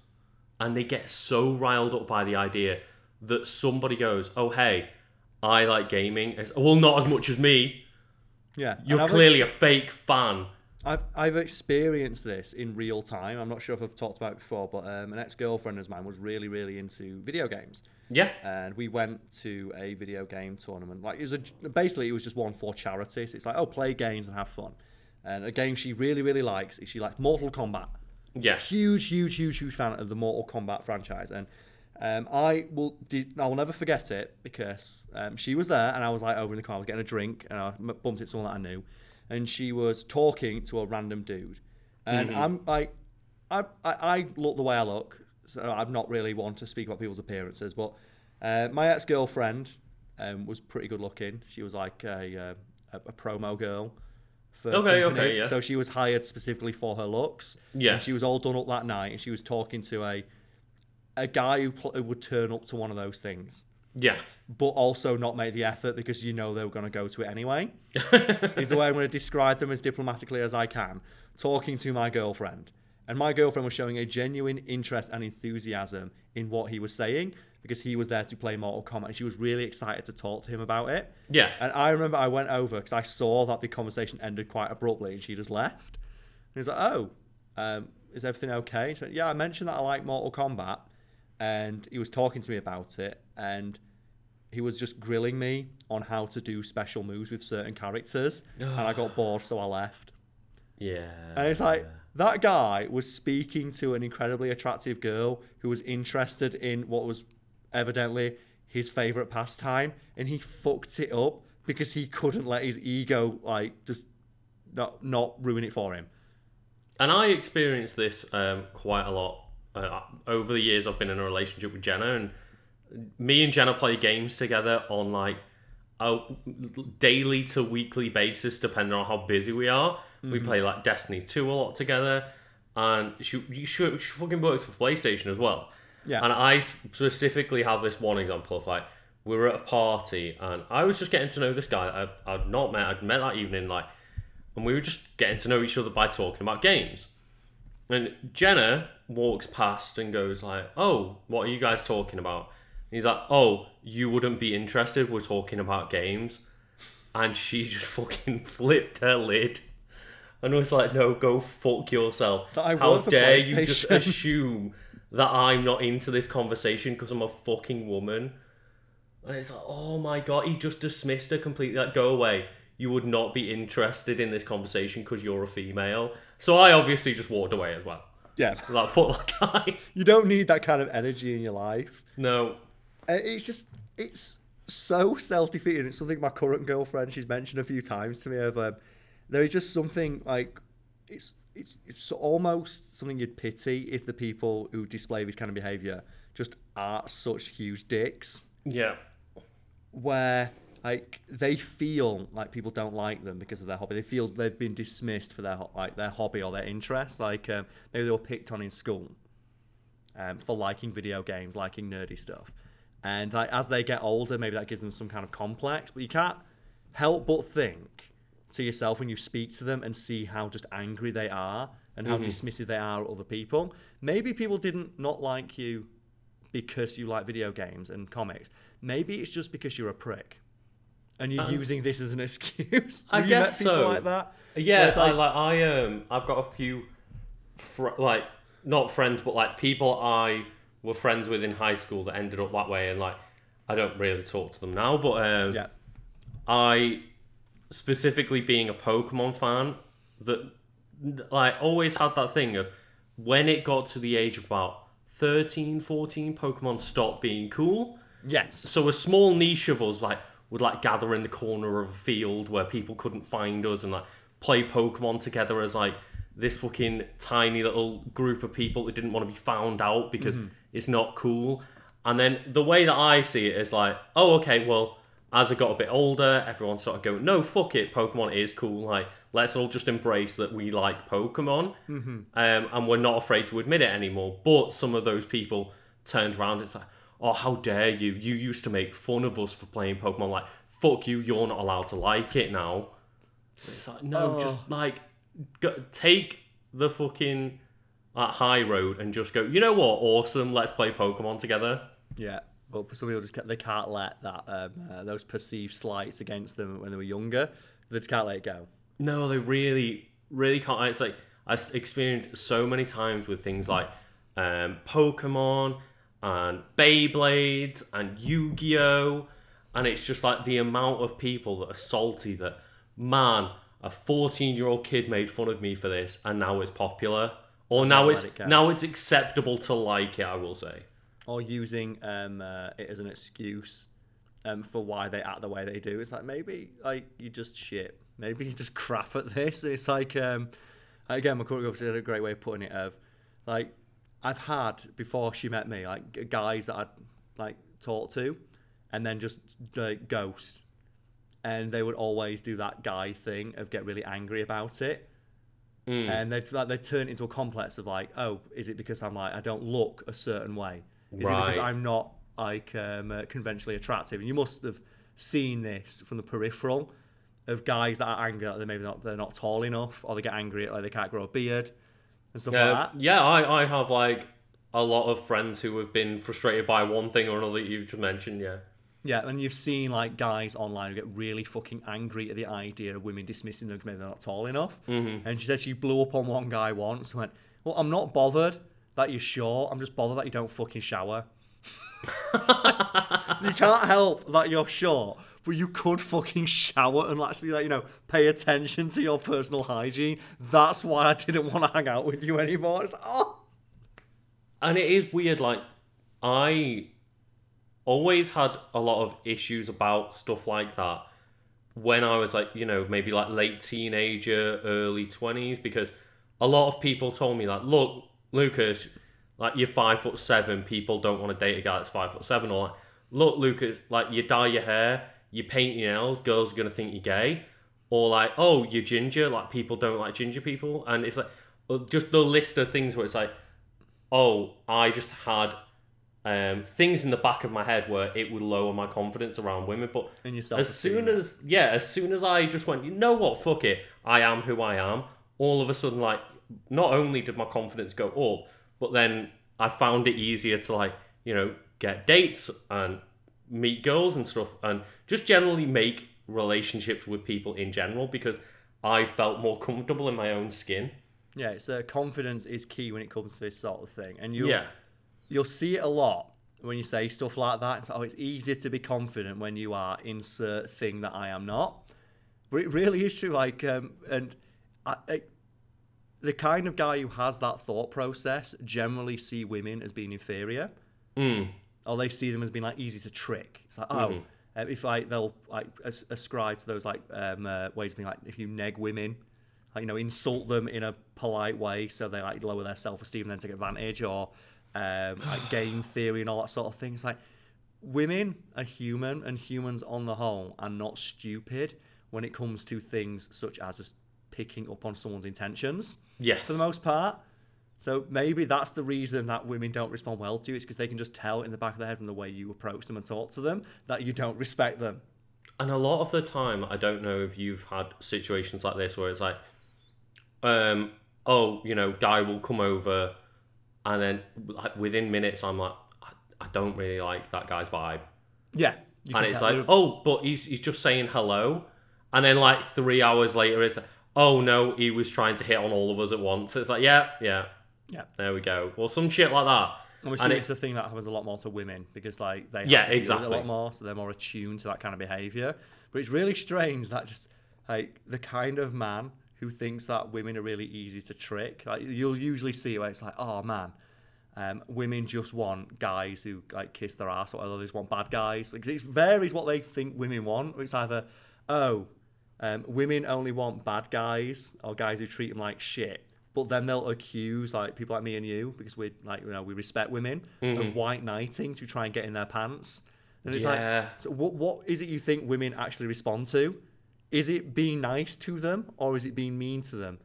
But neither of them seem to work for you. So what is it? And if women are so easy to trick, or it's so easy, or being nice is a way to trick women into sleeping with you, why aren't you just nice to them, even if you're pretending to be so?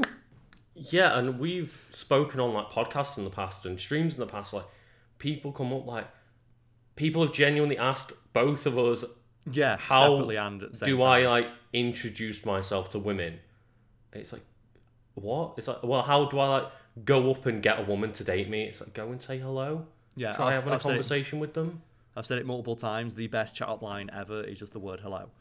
And like jokey chat up lines, they do work in certain circumstances. And this is the problem. I think jokey chat up lines work best when it's trying to break the ice in like on Tinder, on like dating websites and stuff. If you've got like a funny little line, try it there, not in real life. But I've seen it as well of like men getting frustrated with Tinder. Of like, oh man, women just keep ghosting me. It's like, maybe the vibe you're putting out. They're not stupid. People can tell. And then you'll look at the profile picture and it's shit. Yeah. It's like, yeah, I get it. It's like really superficial to judge someone on something like a bad photo. But at the same time, I've seen the kind of guy who makes that complaint. And I've seen how they talk about the women on Tinder. Because if you're going to be a super... Like, just in your head, just think that women are going to be as superficial about your appearance as you are about theirs. And you'll probably be fine. And they never turn it in on themselves and think. I've seen so many ones where it's like pictures of men going like, hello. And then the woman responds like, hi, hello. And then the man's like, oh, well, that's a shit response, isn't it? It's like, you're not giving me any conversation here. And it's like, you didn't start any conversation. Just said hi. And I know we just said that hello is the best chat up line. I mean in person. Yeah. Like, I think online dating is a completely different world, and one that I was not very successful in, so don't take my advice there. But like, it's just funny seeing the amount of like pictures, you know, on Reddit and stuff where it's like, people are just like, oh, I don't understand why this girl ignored me. And it's like, she didn't respond within 10 minutes, so I sent her a message like, fuck you, why are you ignoring me? Yeah, I called her a bitch for ignoring me or having a life. Yeah. Why is she not responding? And that's the thing, it's like you're letting the mask slip. Mm-hmm. Of like, and again, people can pick up on that sort of thing. And if you are the kind of person who within like 10 minutes of not getting a response, your default is to just go from 0 to 100 and immediately start calling the woman a bitch. Like, that kind of energy just oozes out of every pore, and people can see it coming a mile off. It literally oozes out of every pore to the point where it oozes into your fucking Tinder conversations. Yeah. Like, the most casual conversation you'll probably ever have with a woman, and you're making it immediately serious and giving her a time frame to respond. Yeah, and, like, I think the best way I've seen, like, my friends handle it is just, like, come up with an interesting question, like ask them something, A, about themselves, and B, something that they won't have seen 300 times that day. Yeah, well, that's it's such obvious advice, and then probably people are like, of course, but I've seen this in real life. I've been out and seen guys that I've been hanging out with. I don't want to name any names, but like, they're people that we both know. Yeah. And like, oh, what did you say to that girl when you were talking? I said hello. And then I started a conversation based on her response because, oh yeah, she said hello, and then I pick up on her body language, and we had a conversation, and then I walked away. It's not hard. Like, well, maybe that's because I have a background in like acting. Maybe, yeah. And I think school, I mean, not like professionally, but I did drama at school, and I did stand up in university, and I took part in a lot of classes for that. But that's just more of like a confidence thing, and then we were both the member of like a lot of groups. Like ice breaking is kind of like the done thing, and then we eventually took over some of those societies. So we had to, like, as part of like the initiation, when new people joined, you have to like try and get people to like talk to each other. Yeah, you have some groups. Like, it's kind of like your responsibility to make sure the social group becomes social, and like you're introducing everyone and like making people feel safe in that environment. So yeah, that is something that we both have experience with. Yeah. Speaking of which, hold that thought. I'm going to run to the bathroom dead quick. If that's okay. No, it's not, Carl. Oh no, I'm going anyway. Stop. Pete. So apologies for that that brief break, but I was just sat here rocking backwards and forwards. I really need to pee. I really need to pee. The Caltech rocking backwards and forwards. But something I was reminded of when I went to the bathroom. Trust me, I'm going somewhere with this. Is just speaking of like just people asking us. It sounds like we're making this up, but I'm hoping people trust me enough to know I wouldn't bullshit about something like this. But Lucas, you can confirm that we get asked more than you'd expect, like life advice. Yeah, and I guess it's just like people see somebody else online as like they put people on a bit of a pedestal, I guess. Yeah, and it's like, I'm a stranger, but I'm not.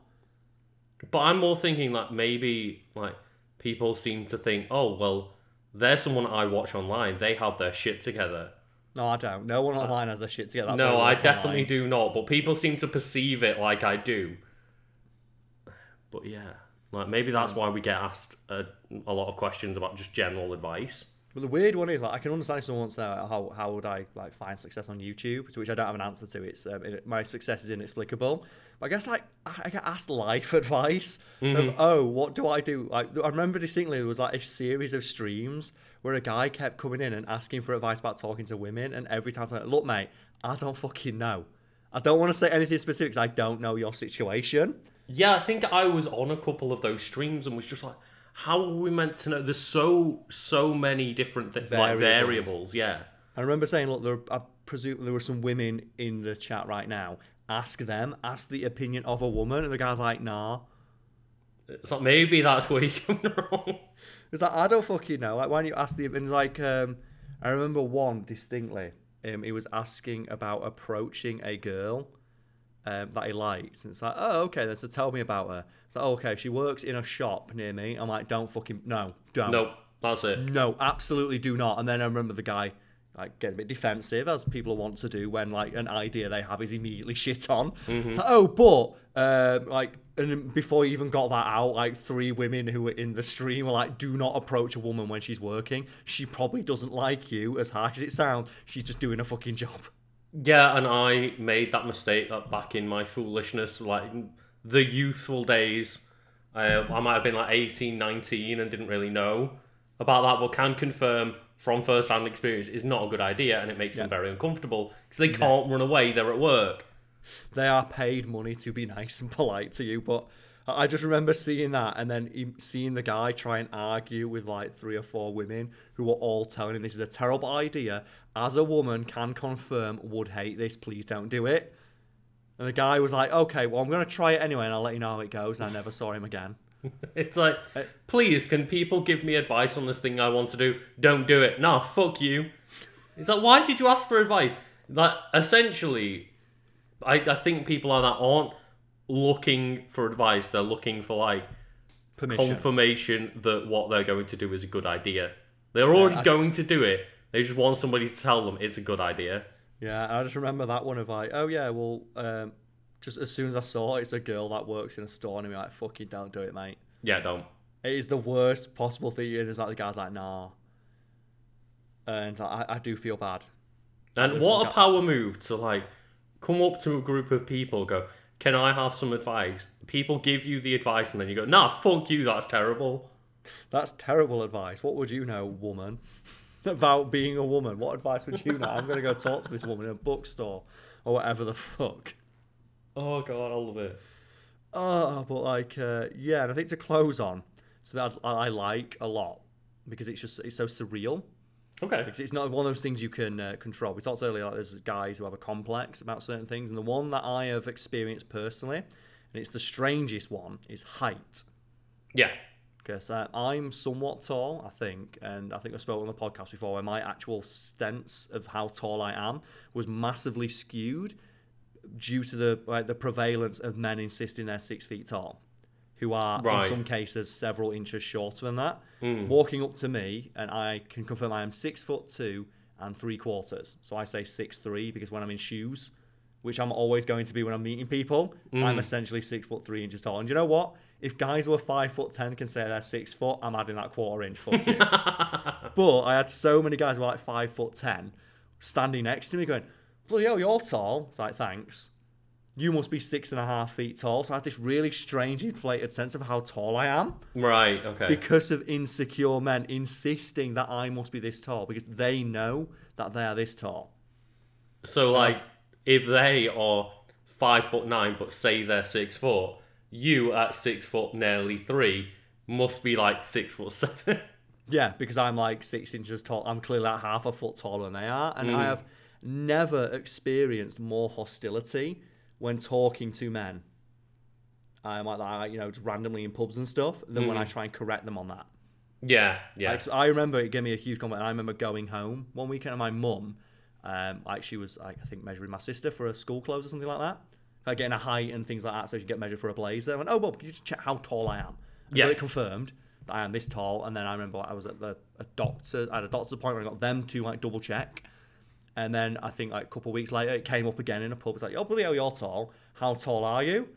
I went, oh, I'm 6'2" and a bit. And the guy got really mad. And he corrected me on my own height. And from that day, I just say, I don't know. Because it happened multiple times. Oh, so you like that guy is arguing, no, you can't be 6'2" because I am 6'1" but also 5 inches shorter than you. Yeah, like they do that guy thing of oh no, like Joe, when they get aggressively correcting of you. Yeah. And when you try and turn away to like cease the conversation, they'll continue talking at you and don't let you leave. It's like, I don't really want to have that moment anymore. So I've stopped telling people. I just say, I don't know. I've not checked in a while.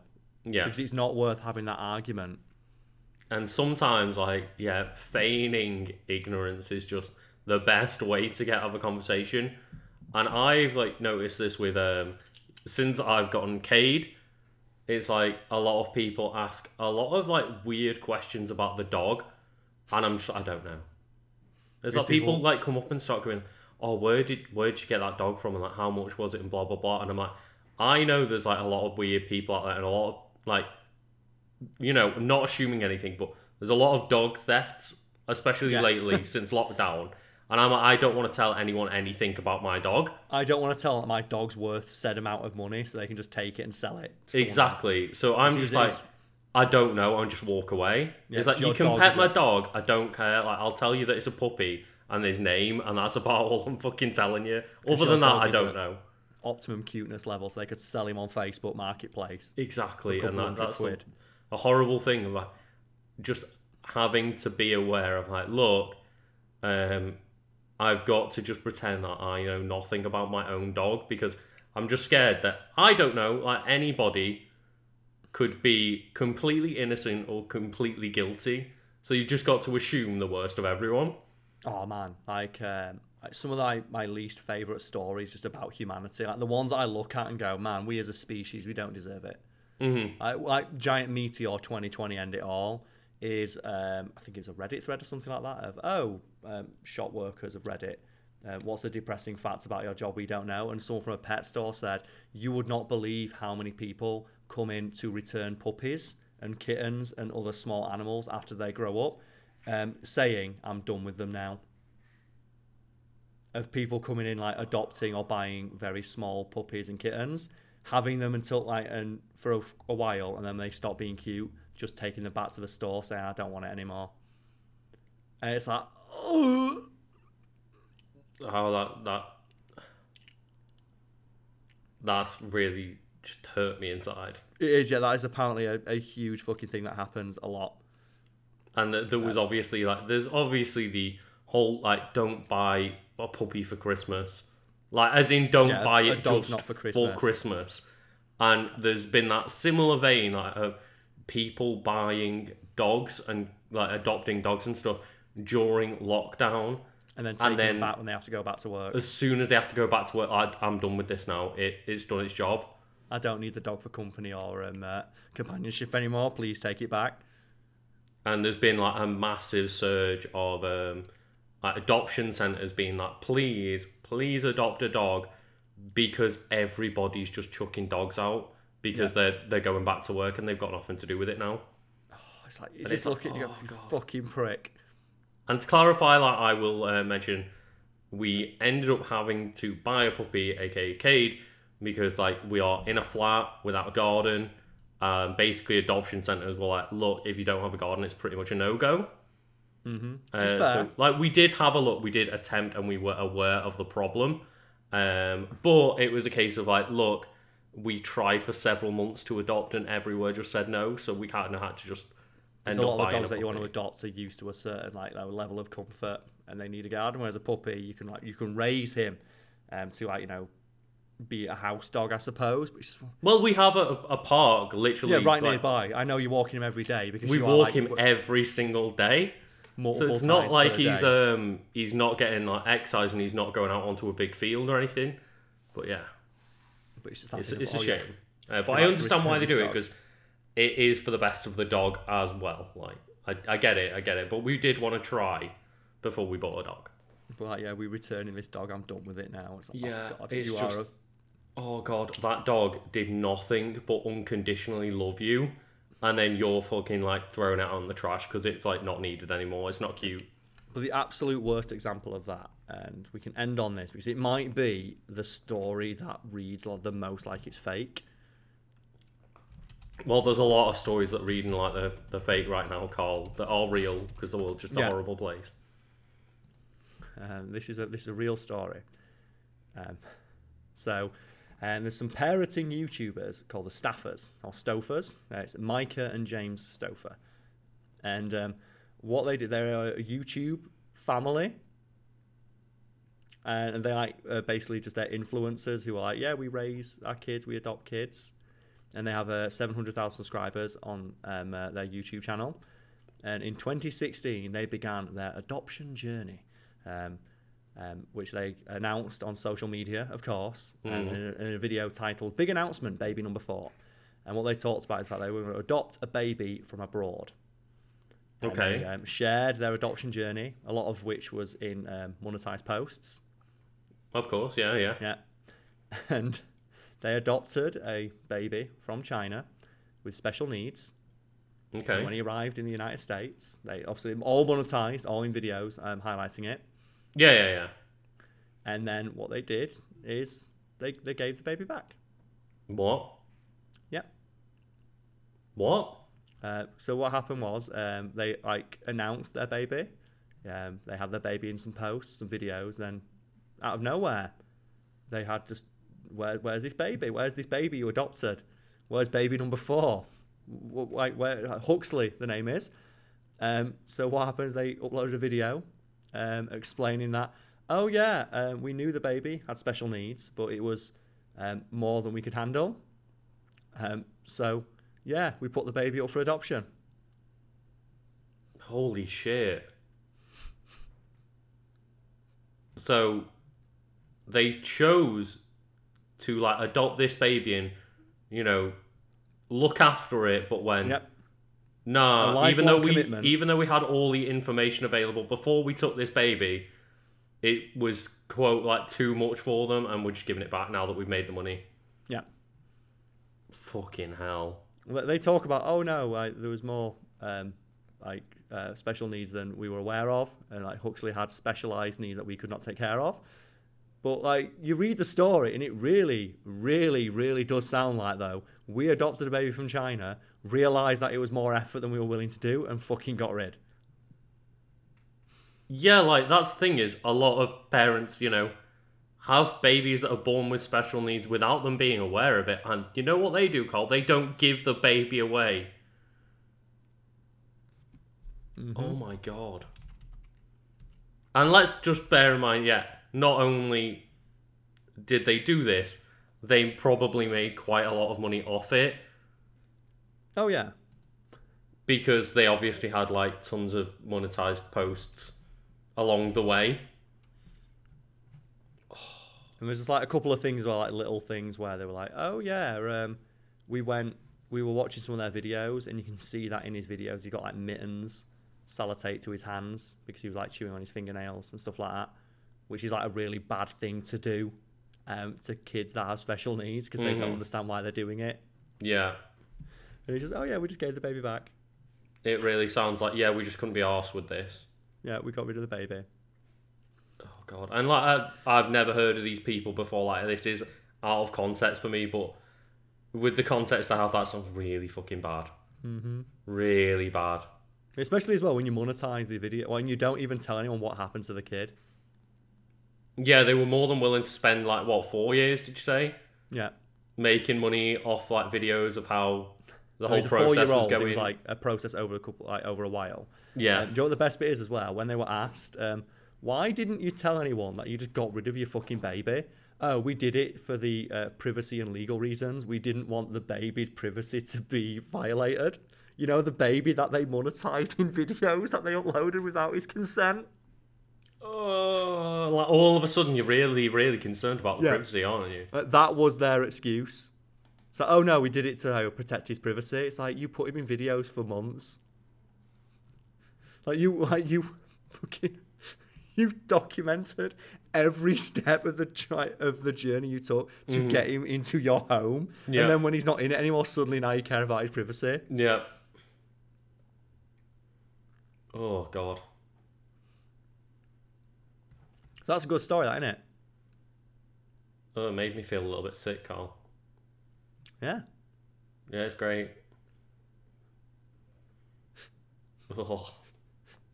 Oh. I don't feel good anymore. I didn't feel good after the puppy bit, to be honest. Yeah. For the nice end of the story is, though, the baby, little Huxley, did get placed with a family who's not monetizing a baby with special needs for like YouTube or Instagram clout. They're just looking after him because he needs looking after, and they're giving him the care, support, and love that he needs. Well, that's good to know. So do you remember that one? What was that one that happened a while ago, where it was like that prank channel, where it was a dad being a dick to his kids, and he got one of the kids taken off him? Do you remember that one? Is this the one where it's like he smashed up their shit? Something like that. Let's have a look. Joe, let's just Google YouTuber gets kids taken away.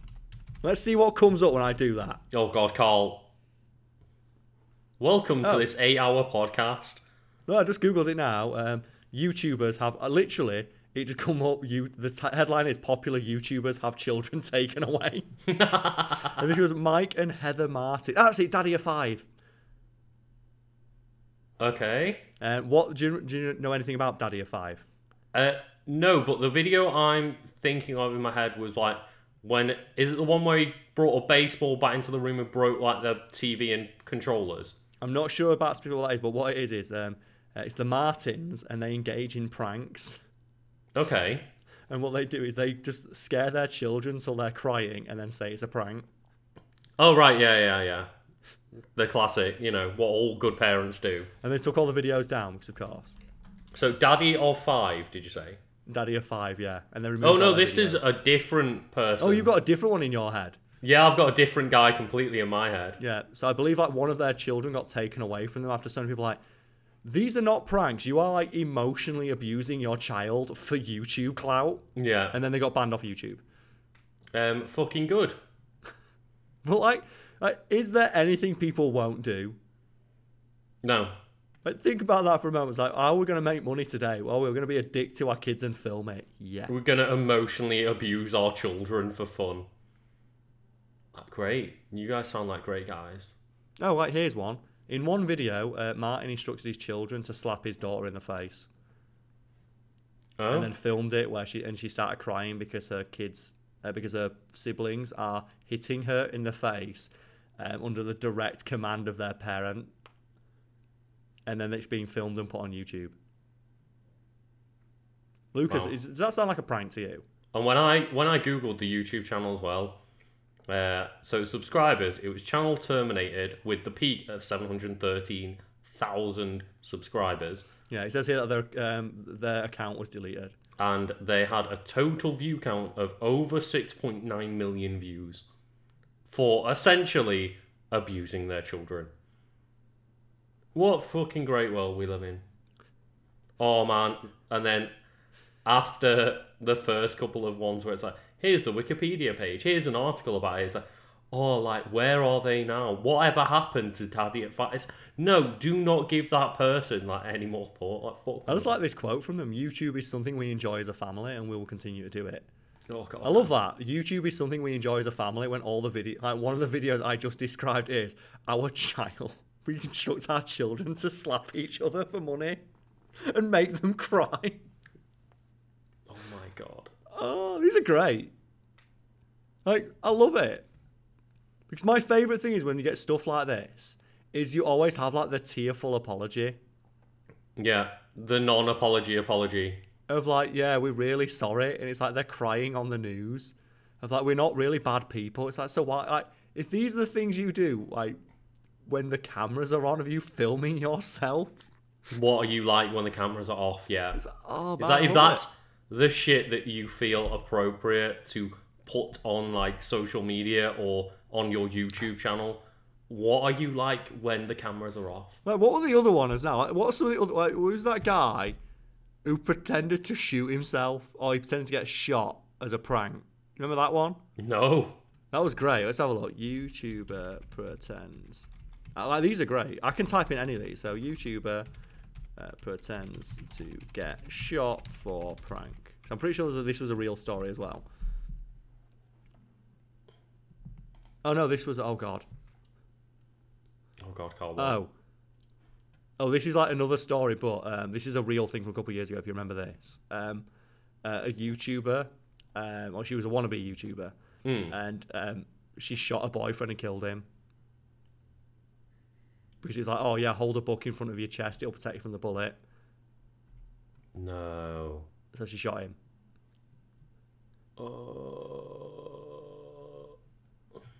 Yeah. But like, oh my god, I just googled that though. There are so many just videos that are just getting shot prank. Wow. Wow. Oh, that was it. Sam Pepper. It was killing his best friend prank, where he pretends to get kidnapped and shot in front of his mate as he's screaming for help. What? Yeah, but then again though, I think Sam Pepper. I'm pretty sure. Do you know what? Let's just Google this. I'm fairly certain he's the guy who was done for sexual assault. So I'm on his Wikipedia page now. Oh yeah, he uploaded a video called the fake hand ass pinch prank, where he went up to women and pinched their ass with a fake hand, and then when they got annoyed, turned around and went, "Oh, it's a fake hand. I wasn't really sexually assaulting you, even though I was." Yeah. Yeah. That doesn't sound like a nice guy. And then he released an apology video called "I'm Sorry," spelled all in lowercase. And then, yeah, probably deflected a lot of the blame in his apology video, like they always do. Like, why is it that so many YouTube apology videos need to exist? Oh man, my favourite thing though about this though is like, we go all the way back to the beginning of the podcast where you look at the Wikipedia page. Yes. And you like the summary of the contents, and you look at it and you can just tell it's going to be an interesting one just from the things. So we have here like Sam Pepper, early life and education, appearance on Big Brother, online career, subheadings, YouTube popularity rise and controversy, 2010 to 2015, apology and rebranding. Then just after that, just a section simply listed controversies, and an entire one on sexual harassment allegations. Oh my god. Oh, Joe, what he did though, he said that he's when it accused of sexual harassment, it was a social experiment. Remember that was a thing? Oh. When just YouTubers would just be a dick to people in public, and when they were criticised, just said it was a social experiment. Yeah. And it was like the ones where it's like, oh, what will women do when I just walk up and try to kiss them? And it's like, oh, it's all a social experiment. And then it turns out after the fact. Do you know all those videos were fake as well? Oh, yeah. Almost every single one of those was fake, and they just paid people and then just edited it. Yeah, it's like, I'm going to pay people to, like, kiss me, but then set it up like I'm just walking up to girls and making out with them. Like, he got them all, like, YouTubers who do that sort of thing, they get them off from, like, hire a crowd where you can just hire actors for the day. Yeah. And just, like, random people, like, oh, I'll do whatever you want for, like, a day to give you, like, £100. Mm-hmm. And that's why I contend the only good prank channel to exist, and that continues to exist, is Just for Laughs. Just for Laughs. Not worth it, but yeah. Just for that, the reason I think they're the only good one is because all their pranks are harmless. So they are, pranks by their definition is a harmless moment of fun at the expense of somebody else that ultimately causes no lasting damage or repercussions. And like some of the good ones that they've done, like like one I really like is a little girl is collecting money for charity in a bucket, and they like have two buckets, and one is like they're filled. One's filled with like rocks, so it's impossible to lift up. And she tries to ask someone to pick it up, and when they try and pick it up, they'll go, "I can't." And then when they're not looking, they'll swap it with a lighter one. The little girl will pick it up and walk away. And it's just completely harmless, but it's like, it's amusing to the outside observer. And here's the thing as well: Just for Laughs, always tells the person after the fact that it's a prank, points out the camera, so you get that moment of them looking at the camera going, "Oh, you got me," and then pays the person for their appearance and asks for their permission to wear it. If they say no, they pay them anyway and let them go on their way. Oh, okay. And all of their pranks are all amazing because they're just so innocent. Yeah. One of my favourites being is, we got to do a run. Can you fire the starting pistol, please? And they go, okay. Then they do that, and they just throw like a fucking rubber pigeon at them. So just a rubber pigeon falls down. It's like, oh no, I shot a pigeon. They're all just really, because they're so stupid. And like it's like you only have like 30 seconds of the person being confused. Yeah. And then it's like they point to the camera, "Oh, you got me." And I love them. And it's so wholesome, and I'm glad that they continue to exist. Oh, God. Because Just for Laughs, they're still going. It's like a worldwide brand, and they just like constantly have to come up with these like new, really funny things to do with people. Oh, okay, yeah. And they're always keep it fresh. And my absolute favourite one though, I don't know how it got to air, because it's the one where you can see people almost die. Not in terms of like physically, but like inside their mind. Right. And it is where they have a hidden camera prank. It's a special camera set up in a shop. And what it is, Joe, when you're in like a supermarket or like a little corner shop and you're buying something, and they have that camera that's pointed into the store, and then they have the video feed. Yeah. What they do is, while people are stood in this queue, the shopkeeper goes, "Oh, just give me a second. I just need to go get some more change," and they leave. And what they do is, on that video feed, put behind them a man in a Grim Reaper costume. Oh. But there's no one there. Like, they'll see a live feed of themselves with a Grim Reaper stood behind them. Yeah. And they turn around, and what they see is just an old man carrying a scythe who winks at them in the place where the Grim Reaper is on the camera. And that, I can tell you, is one of the best. I want to get the clip now. We can end on it to see your reaction, because there's a guy in it who genuinely looks like he's going to shit himself. Oh, God. Because he's just sat there like he's in his head like, "Am I going to die?" I'm really hoping this is going to play for an audio-only podcast. It does, because what you can do, like, people can go look it up. Okay. Because, like, just type in Grim Reaper prank, just for laughs. Here it is. And it's as well on the official Just for Laughs YouTube page, which I highly recommend people go look at, because it's fucking awesome. So I'll tell you what, like, everybody, just like, if you can, if you're not like driving or whatever, Yes, if you're driving, definitely do it. yeah, pause the podcast, quickly get it up, and watch this along with me. So, like, Lucas, let's just tell people when you press play, and I'll press play with you. Okay, so I'm gonna press play. Remember to pause, get the video up. Yeah. Just for Laughs, guys, Grim Reaper prank. I'm gonna press play in 3, 2, 1, go. Okay. So give me your thoughts, Lucas.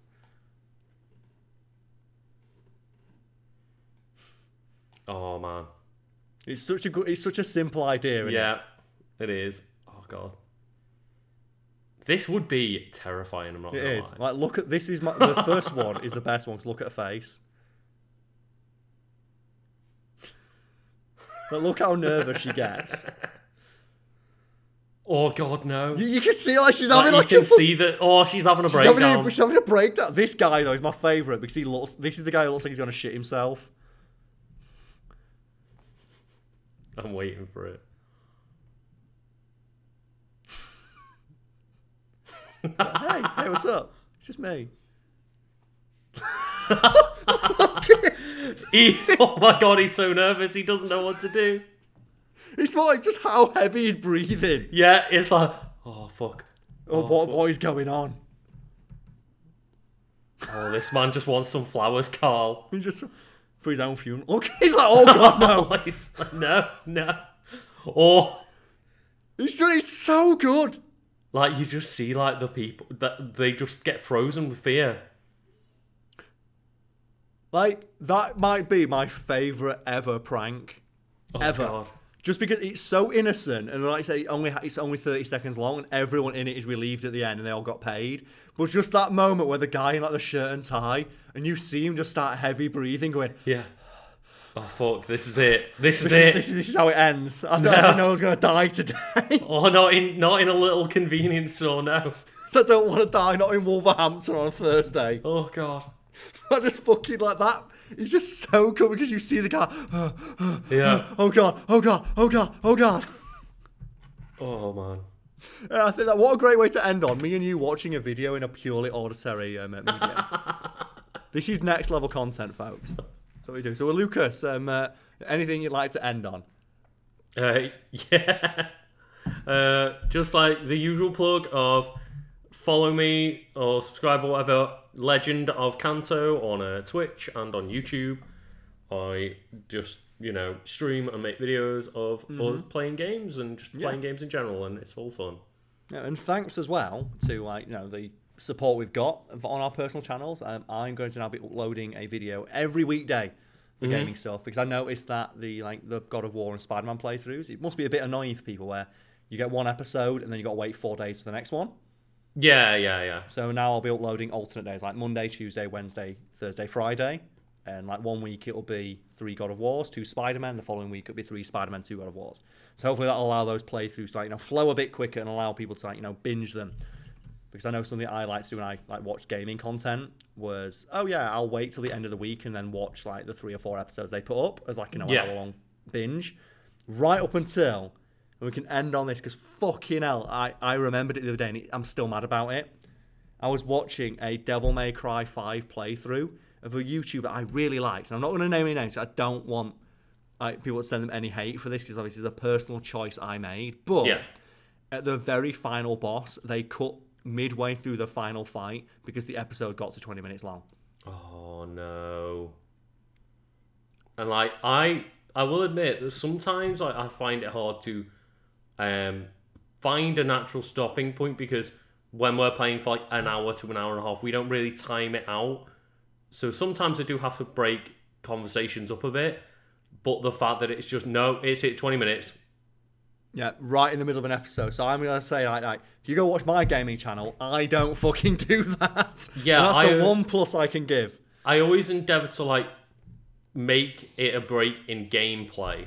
Yeah. Rather than a break in the conversation, because obviously people are mainly there to watch the game, I guess. And then something I'll always try and do is like put the next episode being like, put back 30 seconds so there's like a nice clean cut. Right, yeah. Or if the cut wasn't as clean as it could have been, there is like, that overlap that allows you to like, just a little recap of what was the last thing that happened in the previous episode. But yeah, I remember like that, and it still pisses me off like a year and a half later, how mad I was when I was watching it, and then just like middle of the fight, episode cuts out, subscribe to my Twitter. It's like, fuck you, I unsubscribed right then and there and didn't watch the end of that series. Like, fuck you, no.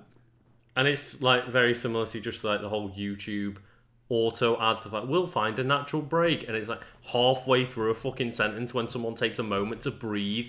Oh, we talked about earlier, the very start of this podcast, like many eons ago, about look at this company greedily putting ads in every moment they can. Yeah. As they make a 10-minute long video so they can put like mid-roll ads in it. Meanwhile, if anyone's interested, I put up so yesterday when this podcast went out, I put up like a 7-minute stream highlight of when on Pokemon, I fought Nega Lucas. No, Evil Lucas. Bad Lucas. Evil Lucas. And you know what? Because I was like, that's a promotional video for my streams. I didn't even monetize that one. Oh yeah, why not? And like, you know what? I'm using that as promotion for my Twitch. So I'm not going to make that one monetized, because like that doesn't feel fair for people to sit through an advert to essentially watch an advert I made for my Twitch. Yeah, I always feel bad when I've got like the playthrough highlights. It's like 2 minutes long. It's like, oh, you can put an ad on this if you want. It's like, why the fuck would I put an ad on something that's a minute long? Yeah, people have got to sit through like a 30-second ad, or at least wait the 5-6 seconds to skip it to then watch something that I've made like a minute long. It's like, why would I do that? And then I think to myself, I probably should, because it's what every fucker else does. Yeah, and it's a good thing to let you all know that we're dragging this out to hit like the 2 minutes and 10 mark to get that extra ad. No, I'm joking. No, we're not. The 2 hours and 10 minutes mark now. Do you know what? I'm just going to quit right now. Fuck it. Done.